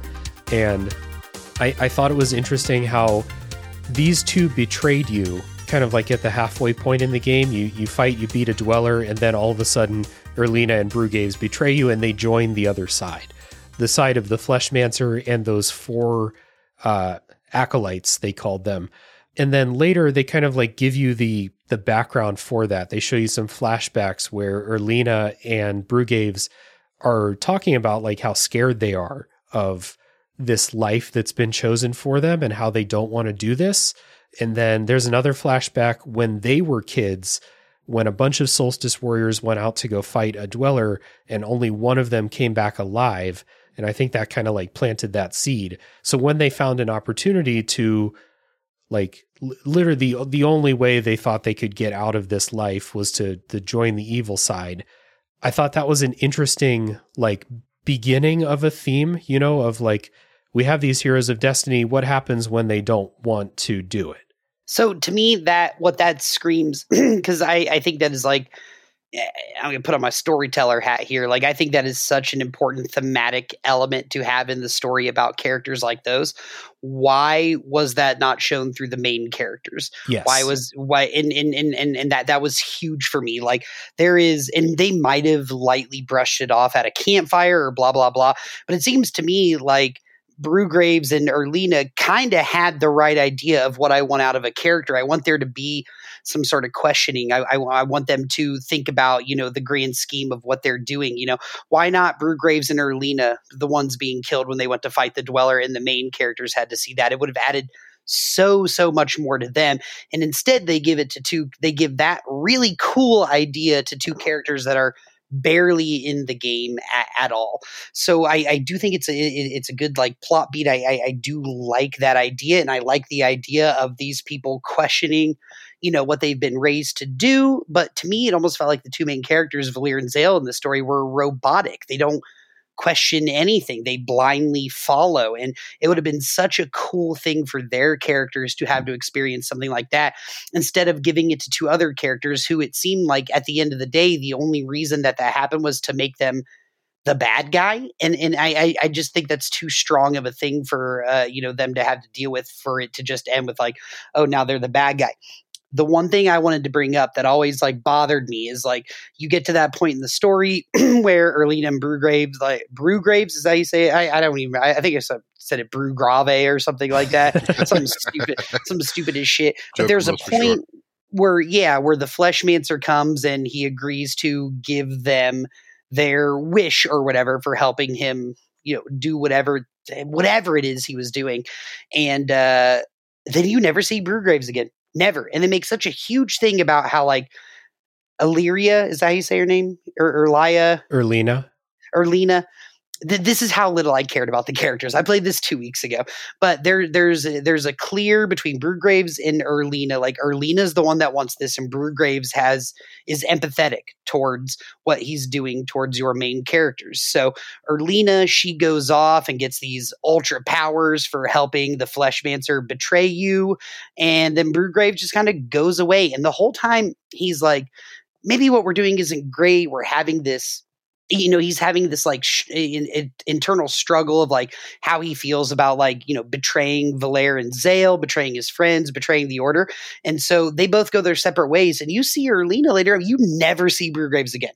He's like the one guy that questions the question, and they snuff it out like a candle. Like they never go back to talking about him. I thought for sure that he was going to come back at some point and do something. Is it true ending shit? Is that why you're pointing your finger? It is in the true ending. That makes me even more mad. Yeah, it's dumb how, because it like you said, you have a hanging character resolution that you get nothing in the standard ending, and then in the true ending. But in the true ending, it's not like obvious what's going on. So like in the true ending, Erlina goes down and like talks to this red devil looking character. That's Brugraves. Brugraves became this devil character. You can kind of tell because the armor is the same, and someone else told me that's how I figured it out. But the key point for that is that devil character is the villain in The Messenger. So that was kind of like a showing what happened to Brugraves and tying it into The Messenger a little bit more. So like I said, this was like the beginning of exploring a theme, but then they just fumbled it, I think. So like you said, Brugraves goes away. You don't get any resolution. He said that he wants to forget all of this. That's his wish, is to forget. And so the Fleshmancer with his, monkey paw wish granting sends him off, turns him into the devil, and he's the antagonist in The Messenger. Erlina goes on like this power quest. She's totally cool with being made like the right hand man, or the right hand of the Fleshmancer, but it doesn't make any sense to me, because the whole reason they wanted to do this is because they were scared and they wanted a peaceful life and they didn't want to fight stuff. So now she's going to accept unlimited power from the Fleshmancer and be like the Fleshmancer's, first in command or some shit like that. That doesn't make any sense to me. It's why you got to throw it back and give Valer and Zale that story point. And that's the other point. Valir and Zale do not go through any inner turmoil about their role as Solstice warriors. The only turmoil they go through is when Garl dies. But as far as their destiny, like they never go through this struggle that Erlina and Brugraves should or do, when they should, because they should be like, oh, why did they do this? Doesn't it suck that our friend just got killed because of this quest that we're on? Like, maybe it makes you question if it was all worth it. Like, they don't go through that shit ever. No, these guys are just mannequins is the best way to put it. They get just, literally just kind of Garl's basically just background singers. Is the best way to put it. But yeah, I don't. I honestly didn't really think of it to that depth, honestly, as far as the story goes. But now that you guys have said that, yeah, that's definitely a fair point. Seeing the Brewgraves just kind of go through that whole thing, I really just wanted to beat the brakes off them after they betrayed me, which I really didn't feel like I really got that sense of just gratification either. But yeah, for me to get a hold of them. But I mean, if I had at least gotten that true ending and the canon ending, essentially where you put it, just basic on the basic ending, where they have to go through all the shit just to get it, and saw, you know, which that kind of the image, you know, you kind of leave that to imagination, like, oh, that's probably Brewgraves. I don't mind that, but the fact that they just had to do so much shit to get there, it's still just, it's like, who cares? You know what I'm saying? Any of the stuff that you could have been at least kind of put to the imagination, you just, because it gets lost, because who really wants to go through that tedious stuff for that? Again, I just didn't. So, but yeah, I didn't really think about that, but that's a good point. There was not much. They didn't think about a single thing. They were just the most, just like, yeah, like, fuck yeah, dude, let's be fucking Solstice Warriors. I'm ready to fuck shit up. It's basically that they're just soldiers. They're ready to fuck shit up. And they did that. I mean, so as far as things are concerned, that was pretty much all they cared to give a fuck about. But yeah, it was unfortunate to see that Brewgraves really didn't get brought back up. And for your point about Aurelinia, she just was, she went from like, I don't know, her whole personality was just kind of like, she was just like, damn, the motherfuckers died. Like, fuck all of this, I guess. Yeah. But I wouldn't mind just start fucking shit up too. Like, I'm ready to start. I don't know, her personality, that was a good point. I don't know what the fuck her whole thing was. Yeah, it was just like how confident and eager she was to just join the Fleshmancer and be, you know, the you know, a weapon for the Fleshmancer, basically, when her entire purpose up to that point was finding a way to like get out of this like fighting lifestyle. Not be a weapon. Yeah, she went from one puppet to another puppet. She could have even more shallow than that. She was just like, all I care about is Brewgraves. As long as Brewgraves is cool. And then that's even worse though, Loki, because you don't even know what the fuck happened to my boy. And then you just find him and he's just basically like he just looks like some weird fucking goddamn, he was just like, did you even do anything for the boy then? Did you guys get what you wanted in any way? Did you protect him at all? She was real stuck about the boy. And then, that's true. Yeah. Actually, I think this is the story theme that they set up and they actually paid off really well until they undid it, because they just had to. They had to.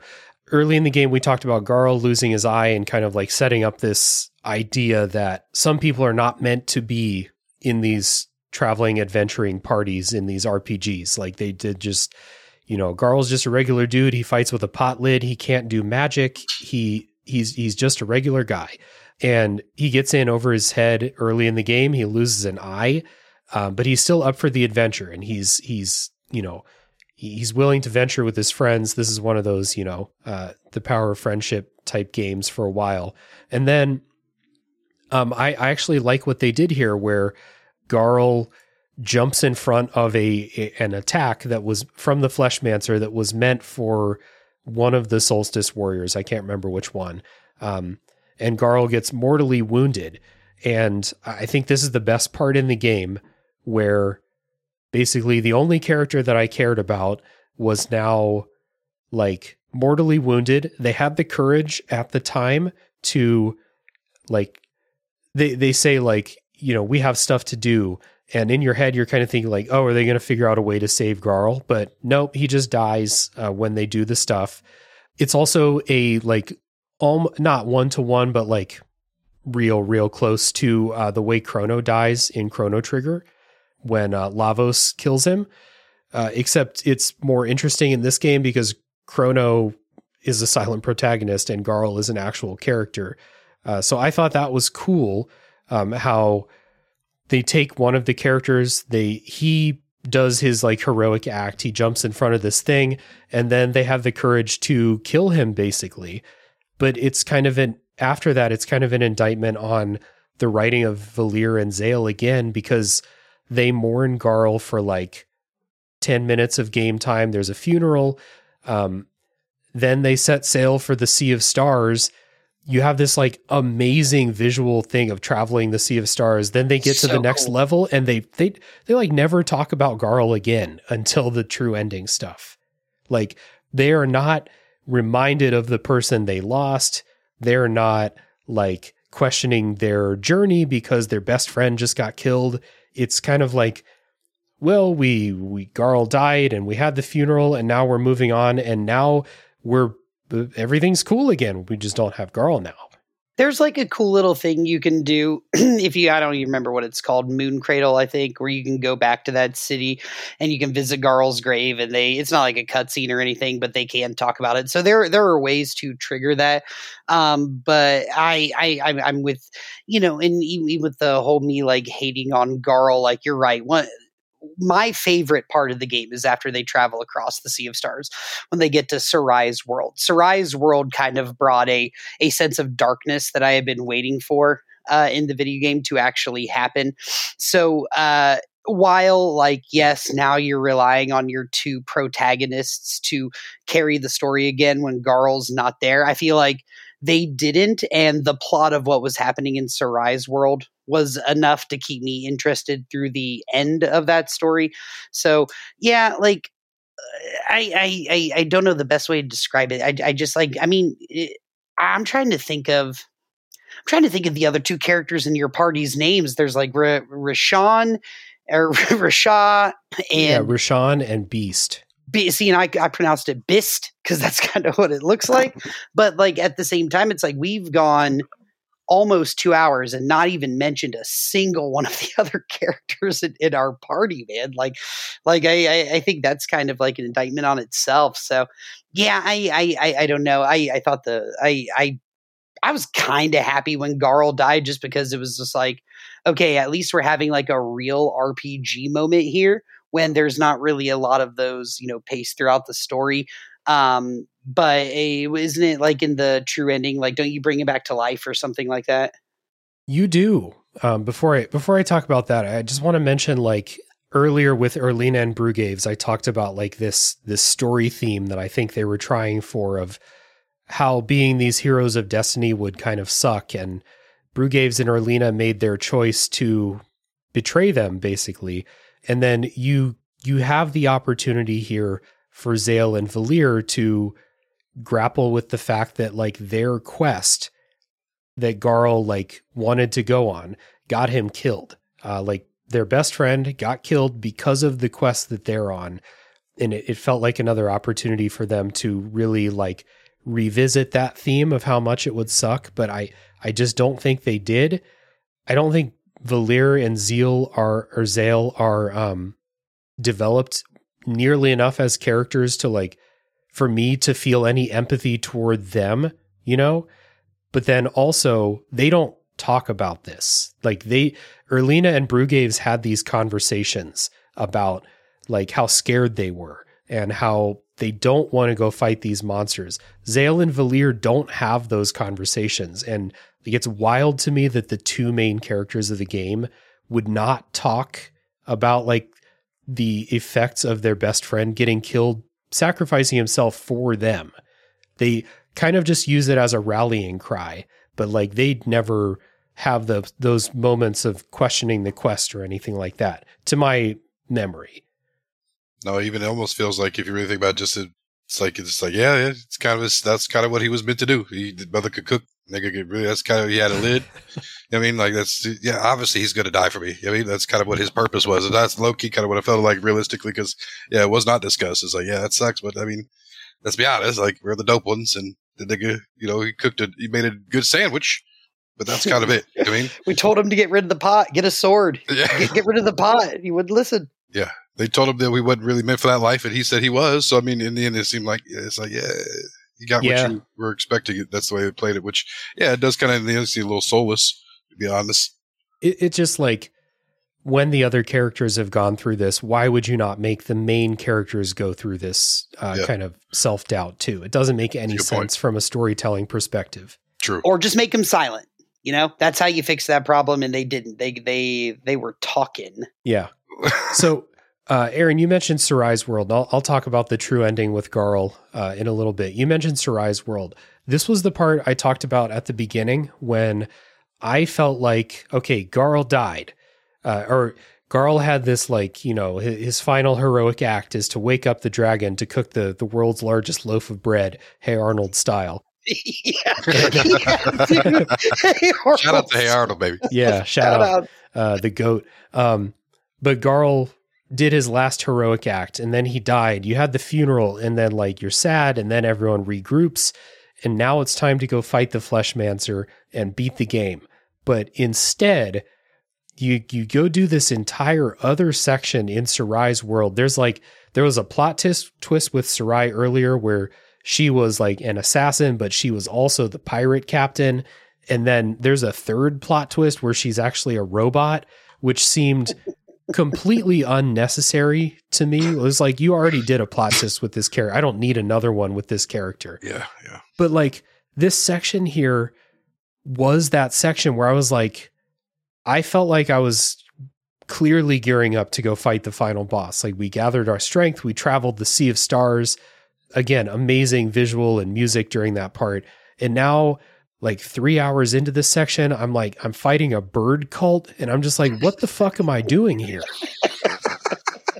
It's true, bro. When you say it like that, it makes me feel like a piece of shit for it being my favorite part. Like I understand it being your favorite part because it is that darker part. It's the future world from Chrono Trigger again. Yeah. I mean, yeah, like pretty much. Yeah, I'm with you. By the time I had gotten to that point in the game, I kind of was just like, okay, cool, I'm ready to beat this. Sarai was my favorite character. She was my favorite character to use. I thought she had the coolest backstory. So even with all like the dumb shit in your world with her being the pirate captain and all this, I still felt like whatever underlying things were going on with her were still the most interesting part of the story to me. So when it opens her character up in this last part, I was totally cool with it. Takes you from like a standard JRPG fantasy foresty world. It takes you to a bleak, like post-apocalyptic, like robot takeover type future area. And I thought it was such a weird change of scale in the game. Like I really do think the feel of the game, the vibe of the game completely changed at that point too. So like I totally get it where you would be like, I'm ready to end this game and I think this is over. But to me, like this was the one part of the game that I enjoyed the most, was being in Sarai's world and being in that. Like I said, I think Chained Echoes changed something in JRPGs for me where I'm like, oh, you can do this kind of format and be dark and be, made for adults. And I feel like that was the only part of the game where I ever took the characters and what they were doing super seriously, because it did have a super serious vibe to it. But I understand why you were like, geez, another 10 hours of stuff and she's a robot. But she was my favorite character. So I was totally all about this world, this vibe. I don't know. It gave me very, I can't really describe it, but you're right. It's the future world in Chrono Trigger. It's darkness, I thought that was cool. Yeah. I admit that it did seem super fucking random. I won't lie. I was just like, oh, okay. Why are we suddenly doing this? So it did seem we're in space. Yeah, I was like, oh, wait, are we done?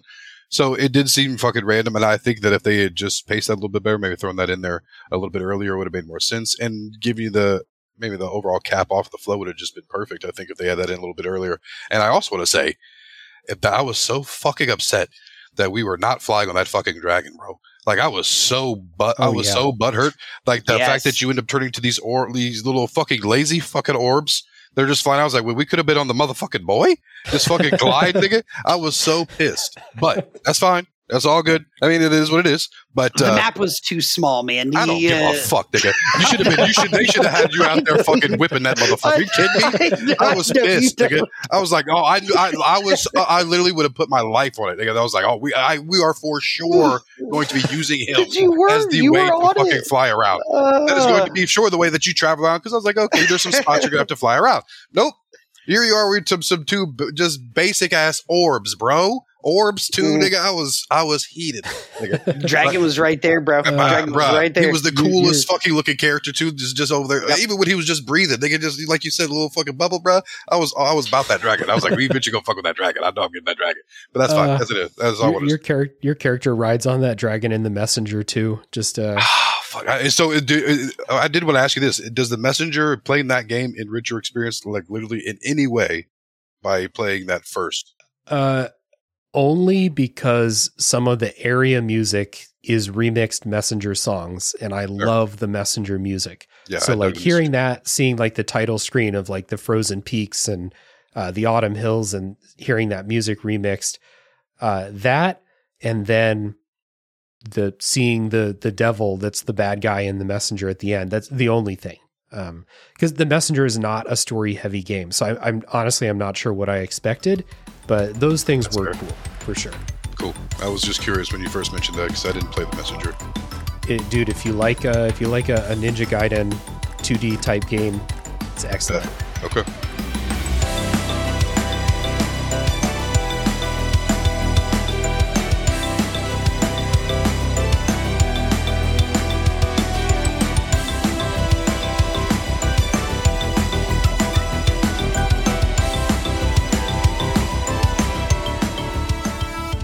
Let's see, in Sarai's world, they do give some cool backstory, I thought, for like what's going on with the Fleshmancer and Rishon, who is like this archivist, this alchemist who was kind of like narrating the game at the beginning, and then like kind of cool, you just kind of like bust into his room and he's like, hey, what's up? I'm the alchemist. That was cool. But the little backstory, like the two of them knew each other when they were younger, they were friends, and like the Fleshmancer kind of turned to evil, and the thing that's going on is that Rishon kind of created these infinite timelines so that like a society would be able to rise up and possibly beat the Fleshmancer someday. So like that's pretty cool. I dig that.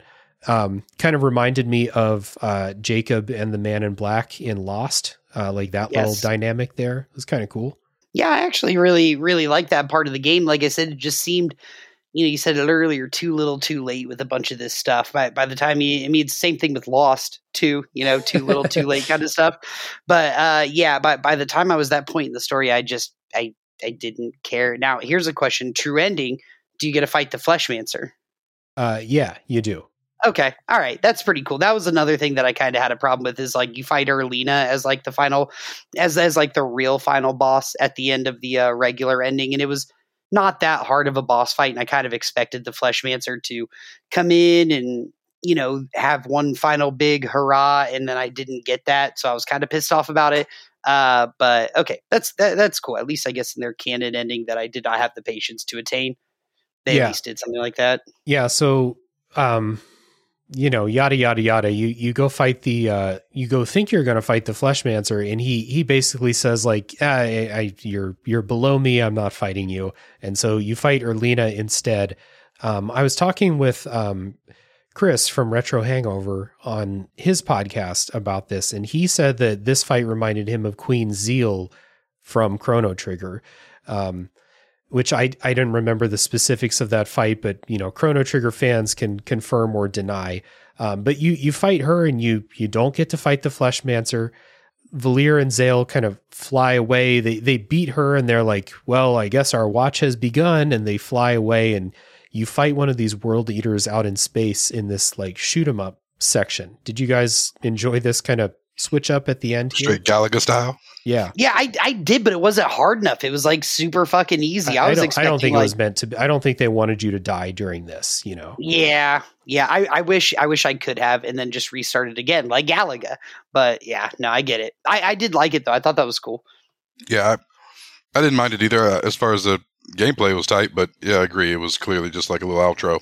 Yeah, and they did a similar thing in the Messenger too, with like the final boss and kind of switching up gameplay styles. So like, I think they wanted to kind of do a similar thing here. But this ending, like you beat Erlina, the Fleshmancer leaves.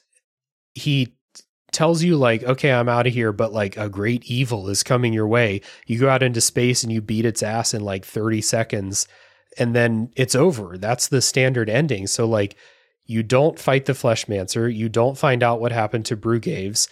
I was going to say that Garl still being dead is a bad thing. I don't think that's a bad thing. I think it's good that they didn't resurrect Garl as part of the story yet. But this ending sucks, like super unsatisfying as a story ending. We already talked about it, but this is why I think it's unsatisfying with full spoilers. Yeah, I do wish that one thing that didn't really make any sense to me was the fucking relationship between the alchemist and the fleshmancer. Like, were they lovers? Like, it was weird just at the end, like he just ushers him into this little area and just follows behind him. I'm not sure if that's like followed up in the canon, but on the true ending, but it didn't make any sense to me at all. He could have, at one point, the fleshmancer says it's funny because you could stop all this with a snap of your fingers. Like, even though but you think this is all going to become good or some shit. And you're like, oh, okay, maybe we're going to find some crazy shit out. Nope. My boy just kind of is like, it's almost like the fleshmancer is like an old man. And he's just like a nurse. He's like, come on. You've clearly, you got a little paranoid. You went off and did some weird shit. Let's just take you back home now. It was just weird. I just wish they explain that a little bit more. So I don't know. I thought that was weird. Yeah, the Man in Black Jacob thing is a really, really good reference point for their relationship. Yeah, like I just got left with a bad taste in my mouth. Like, not only have I been following this story and putting in the hours based solely off of the gameplay that I really, really enjoyed, but then to me it had absolutely zero payoff. At least, to some degree in a lot of other RPGs, they'll do like the end of a high school movie where there'll be like a freeze frame and it'll be like, well, Johnny ended up going to the University of Northampton and played backup tight end and got a scholarship and now he's a teacher or whatever. Like, they don't say shit about what happens afterwards. I mean, I know there's the true ending. I get that. And that will always be the argument. And we've already talked about like why that sucks that you have to go through all that just to get, something out of it. But like, the whole game, I had a bad taste in my mouth, and the ending left me with another bad taste. I just, like I said, man, I can just never sit here and be like, yo, I really like this game. I really like parts of it, but I really don't understand parts of it too. Yeah. One thing that's cool about the standard ending is, so Zale and Valir go out, and like their job now is to just kind of fly around like all the planets and universes and just kind of like keep an eye on shit. And they return to like this world. They fly across the sky on Garl's birthday, and the like old lady in the town was like telling a story to the kids, and it's like, legend says that the solstice warriors return on the warrior cook's birthday. And I was like, that's pretty sweet. It's a nice cute little touch, but it's an unsatisfying ending. But then like that final thing was kind of cute. I liked that at least. I did too. Good point. I fuck with Garl. So yeah. So in the true ending, after collecting all the conch shells, and that sucked. We already talked about that. What happens is, like, at some point in the regular ending, Rishon just leaves. He just fucking pieces out, and he's gone for a while. And what happens is he takes you through a portal. After you do all these things, you have to fight some extra bosses, which were cool. I liked fighting them. You have to do all the solstice shrines. You have to get all the seashells.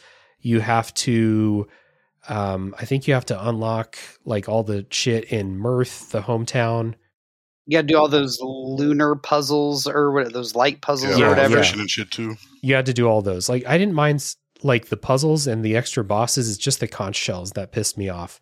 After you do that, Rishon has like made a portal and found a way to take you back to the moment where Garl dies. And so you guys remember in Chrono Trigger when Chrono dies and they travel back in time and replace him with a doll so they can save him? Mm-hmm. That's what they do here, except it's Beast. Like the glass character takes the shape of Garl and like goes back there, takes the hit for Garl. You pull Garl out, and then you go dig Beast up out of the grave. And then you go on your merry way again. And that's how you bring him back. And so like the whole time I was like watching this, just thinking like this, the future world, Sarai's world, the way that Garl died in the first place, this is all just straight up ripped out of Chrono Trigger. This is not inspired by Chrono Trigger. This is Chrono Trigger. And it left a bad taste in my mouth where I'm like, can't you like think of something else? Can't you put your own unique spin on this? Like it's better than in Chrono Trigger, because like putting Beast in there is more interesting than finding a doll that looks like Chrono. But this just like rubbed me the wrong way. It's like, have your own original idea. Especially this is like a climactic triumphant moment in your story, and like you're not even like, it doesn't seem like they're even trying to have their own idea here. This is exactly how it happens in Chrono Trigger. I don't really got a lot to speak on because it's been so long since I played Chrono Trigger. But the first game they made, the first successful game they made was not an RPG.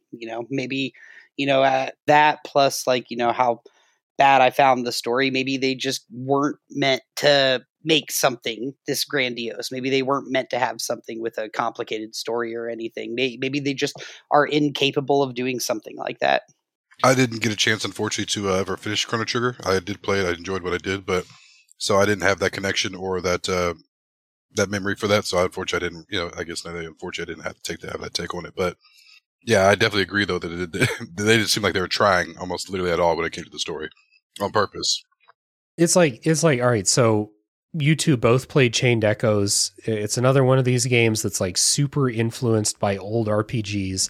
Like, can you imagine if like Chained Echoes like did the exact same thing that happens at the midpoint of Final Fantasy VI and like everything was exactly the same? Like that's what they're doing here, just with a plot point from Chrono Trigger. And it just strikes me as like really weird that they would copy it to this degree. It's like exactly the same. It's real weird. There's a line between taking inspiration from a story and taking inspiration for a game or a product that you want to make. And at some point you cross over that line into just copying their homework. And that's what this feels like to me. So it was supposed to be an emotional, like, you're reuniting with Garl. And again, he's the only good character in my opinion. And he's back now. But in my head, I was like, wow, that was just blatantly just copying. Kind of sucked. A lot of cool story points shown through other characters and not the main ones. Yeah. You talked about the Golden Pelican. You have to do the final boss for fishing is so that you can get a ticket for the Golden Pelican restaurant. The final boss for fishing is awful. I wrote in my notes, you have to go into a sunken cave and do a fucking final boss for fishing, I hate this so much. I gotta see what it is. I'll definitely look it up. You go to have a meal at the Golden Pelican, and this is just felt like a nice moment for the characters. Again, I don't care for the characters that much, but it was funny seeing them all dressed up. It's like, remember in Final Fantasy VI when like Gal puts on a suit for that one scene? Like this is like that too. Like Beast is wearing a top hat, that mole that was causing problems. Malcolmud has like this awesome robe that he's eating in. It's just, funny to see him all dressed up. Garl has this sick yellow suit too. So like, aside from the achievement, like, do you get anything else from witnessing that scene, or do you just get the scene? Garl learns the recipe for like this incredible food item. It like restores all your health, all your magic. And like, it might even revive everyone who's dead. It's like the best healing item in the game. And you only have the Fleshmancer to fight after that, pretty much, right? Yes, but the Fleshmancer was tough. So I did use that item. Fair enough. So after that, you fight the Fleshmancer. It starts out the same. So like you're talking with him and he's kind of doing that thing where he's like, I'm too good to fight you. I'm not going to fight you. And he turns around and Garl kind of like steps out from behind the group and he just throws a fucking apple at the Fleshmancer's head. And that was really funny. That made Garl the fucking goat. Garl the fucking goat, bro. He's like, fight me, bitch. Like, what's up? I'm back. I'm very surprised Bean hates Garl because it's basically him, essentially the character. Just you have all these people that are super talented, and then you got this nigga who's just like has to work really, really hard to be able to fucking keep up. But he's still just puts 150%. You know what I'm saying? And he's still recognized. He's still he's still dope, but he doesn't have much talent innately. You know what I'm saying? Doesn't sound like me. I'm perfect. I don't know what you're talking about. It was just very funny. Like one of the only like parts in the story where I was like, that was very cool. Like Garl was just like, what's up, you punk bitch? He throws an apple, hits him right in the head. Yeah, that shit was fucking funny. I did see I watched the video to see the true ending, and I did see that part, which I thought was awesome. Him feeling just kind of swag out, call him out, and finally get his revenge. That was tight. And then you fight the Fleshmancer. It's a really fun final boss because all the boss fights in this game are fun. It was a really good challenge, and it also like you'll fight the Fleshmancer for a while, then it will go into that shoot 'em up section, and you'll do that for a bit, and then you'll go back to the turn-based fight, and then you'll go back to the shoot 'em up section. It was cool, like a good, really good final boss fight. But then at the end, you don't defeat him. Rashawn lets him leave again. So again, a bit unsatisfying there. I don't know if they want to set up Sea of Stars 2 or some shit. Yep, but that's exactly what they're doing. Yeah. So we already talked about the ending with Brugaves being the devil character. The difference here is Zale and Valir go off to do their patrol, except instead of like flying over the planet on Garl's birthday, now they come back many years later to visit, and Garl's like old now. So like, and Valir and Zale haven't aged at all because they're gods now, basically. So that was pretty cool. Would have been a really cool original ending. Yeah. Yeah, it was cool to seeing them just leap into that nigga's arms at the end. That was very cool. It was just like an old man just hugging his two grandbabies because they hadn't aged. But that's basically what it was. He was just might as well be the old man taking care of these little kids because as far as personality, they were infants. That's true. Yeah. Yeah. So yeah, they had their reunion at the end. You don't get any real resolution. I don't know, guys, like Sea of Stars 2, let's say the Fleshmancer's causing shit again and Valir and Zale have to go take him on again. I'm going to have to like wait and see, like there's a bunch of other long RPGs that I would rather play right now than Sea of Stars 2. I'm going to have to like really wait, or if it's on Game Pass or some shit, if Game Pass exists in 2028, whenever Sea of Stars 2 will come out.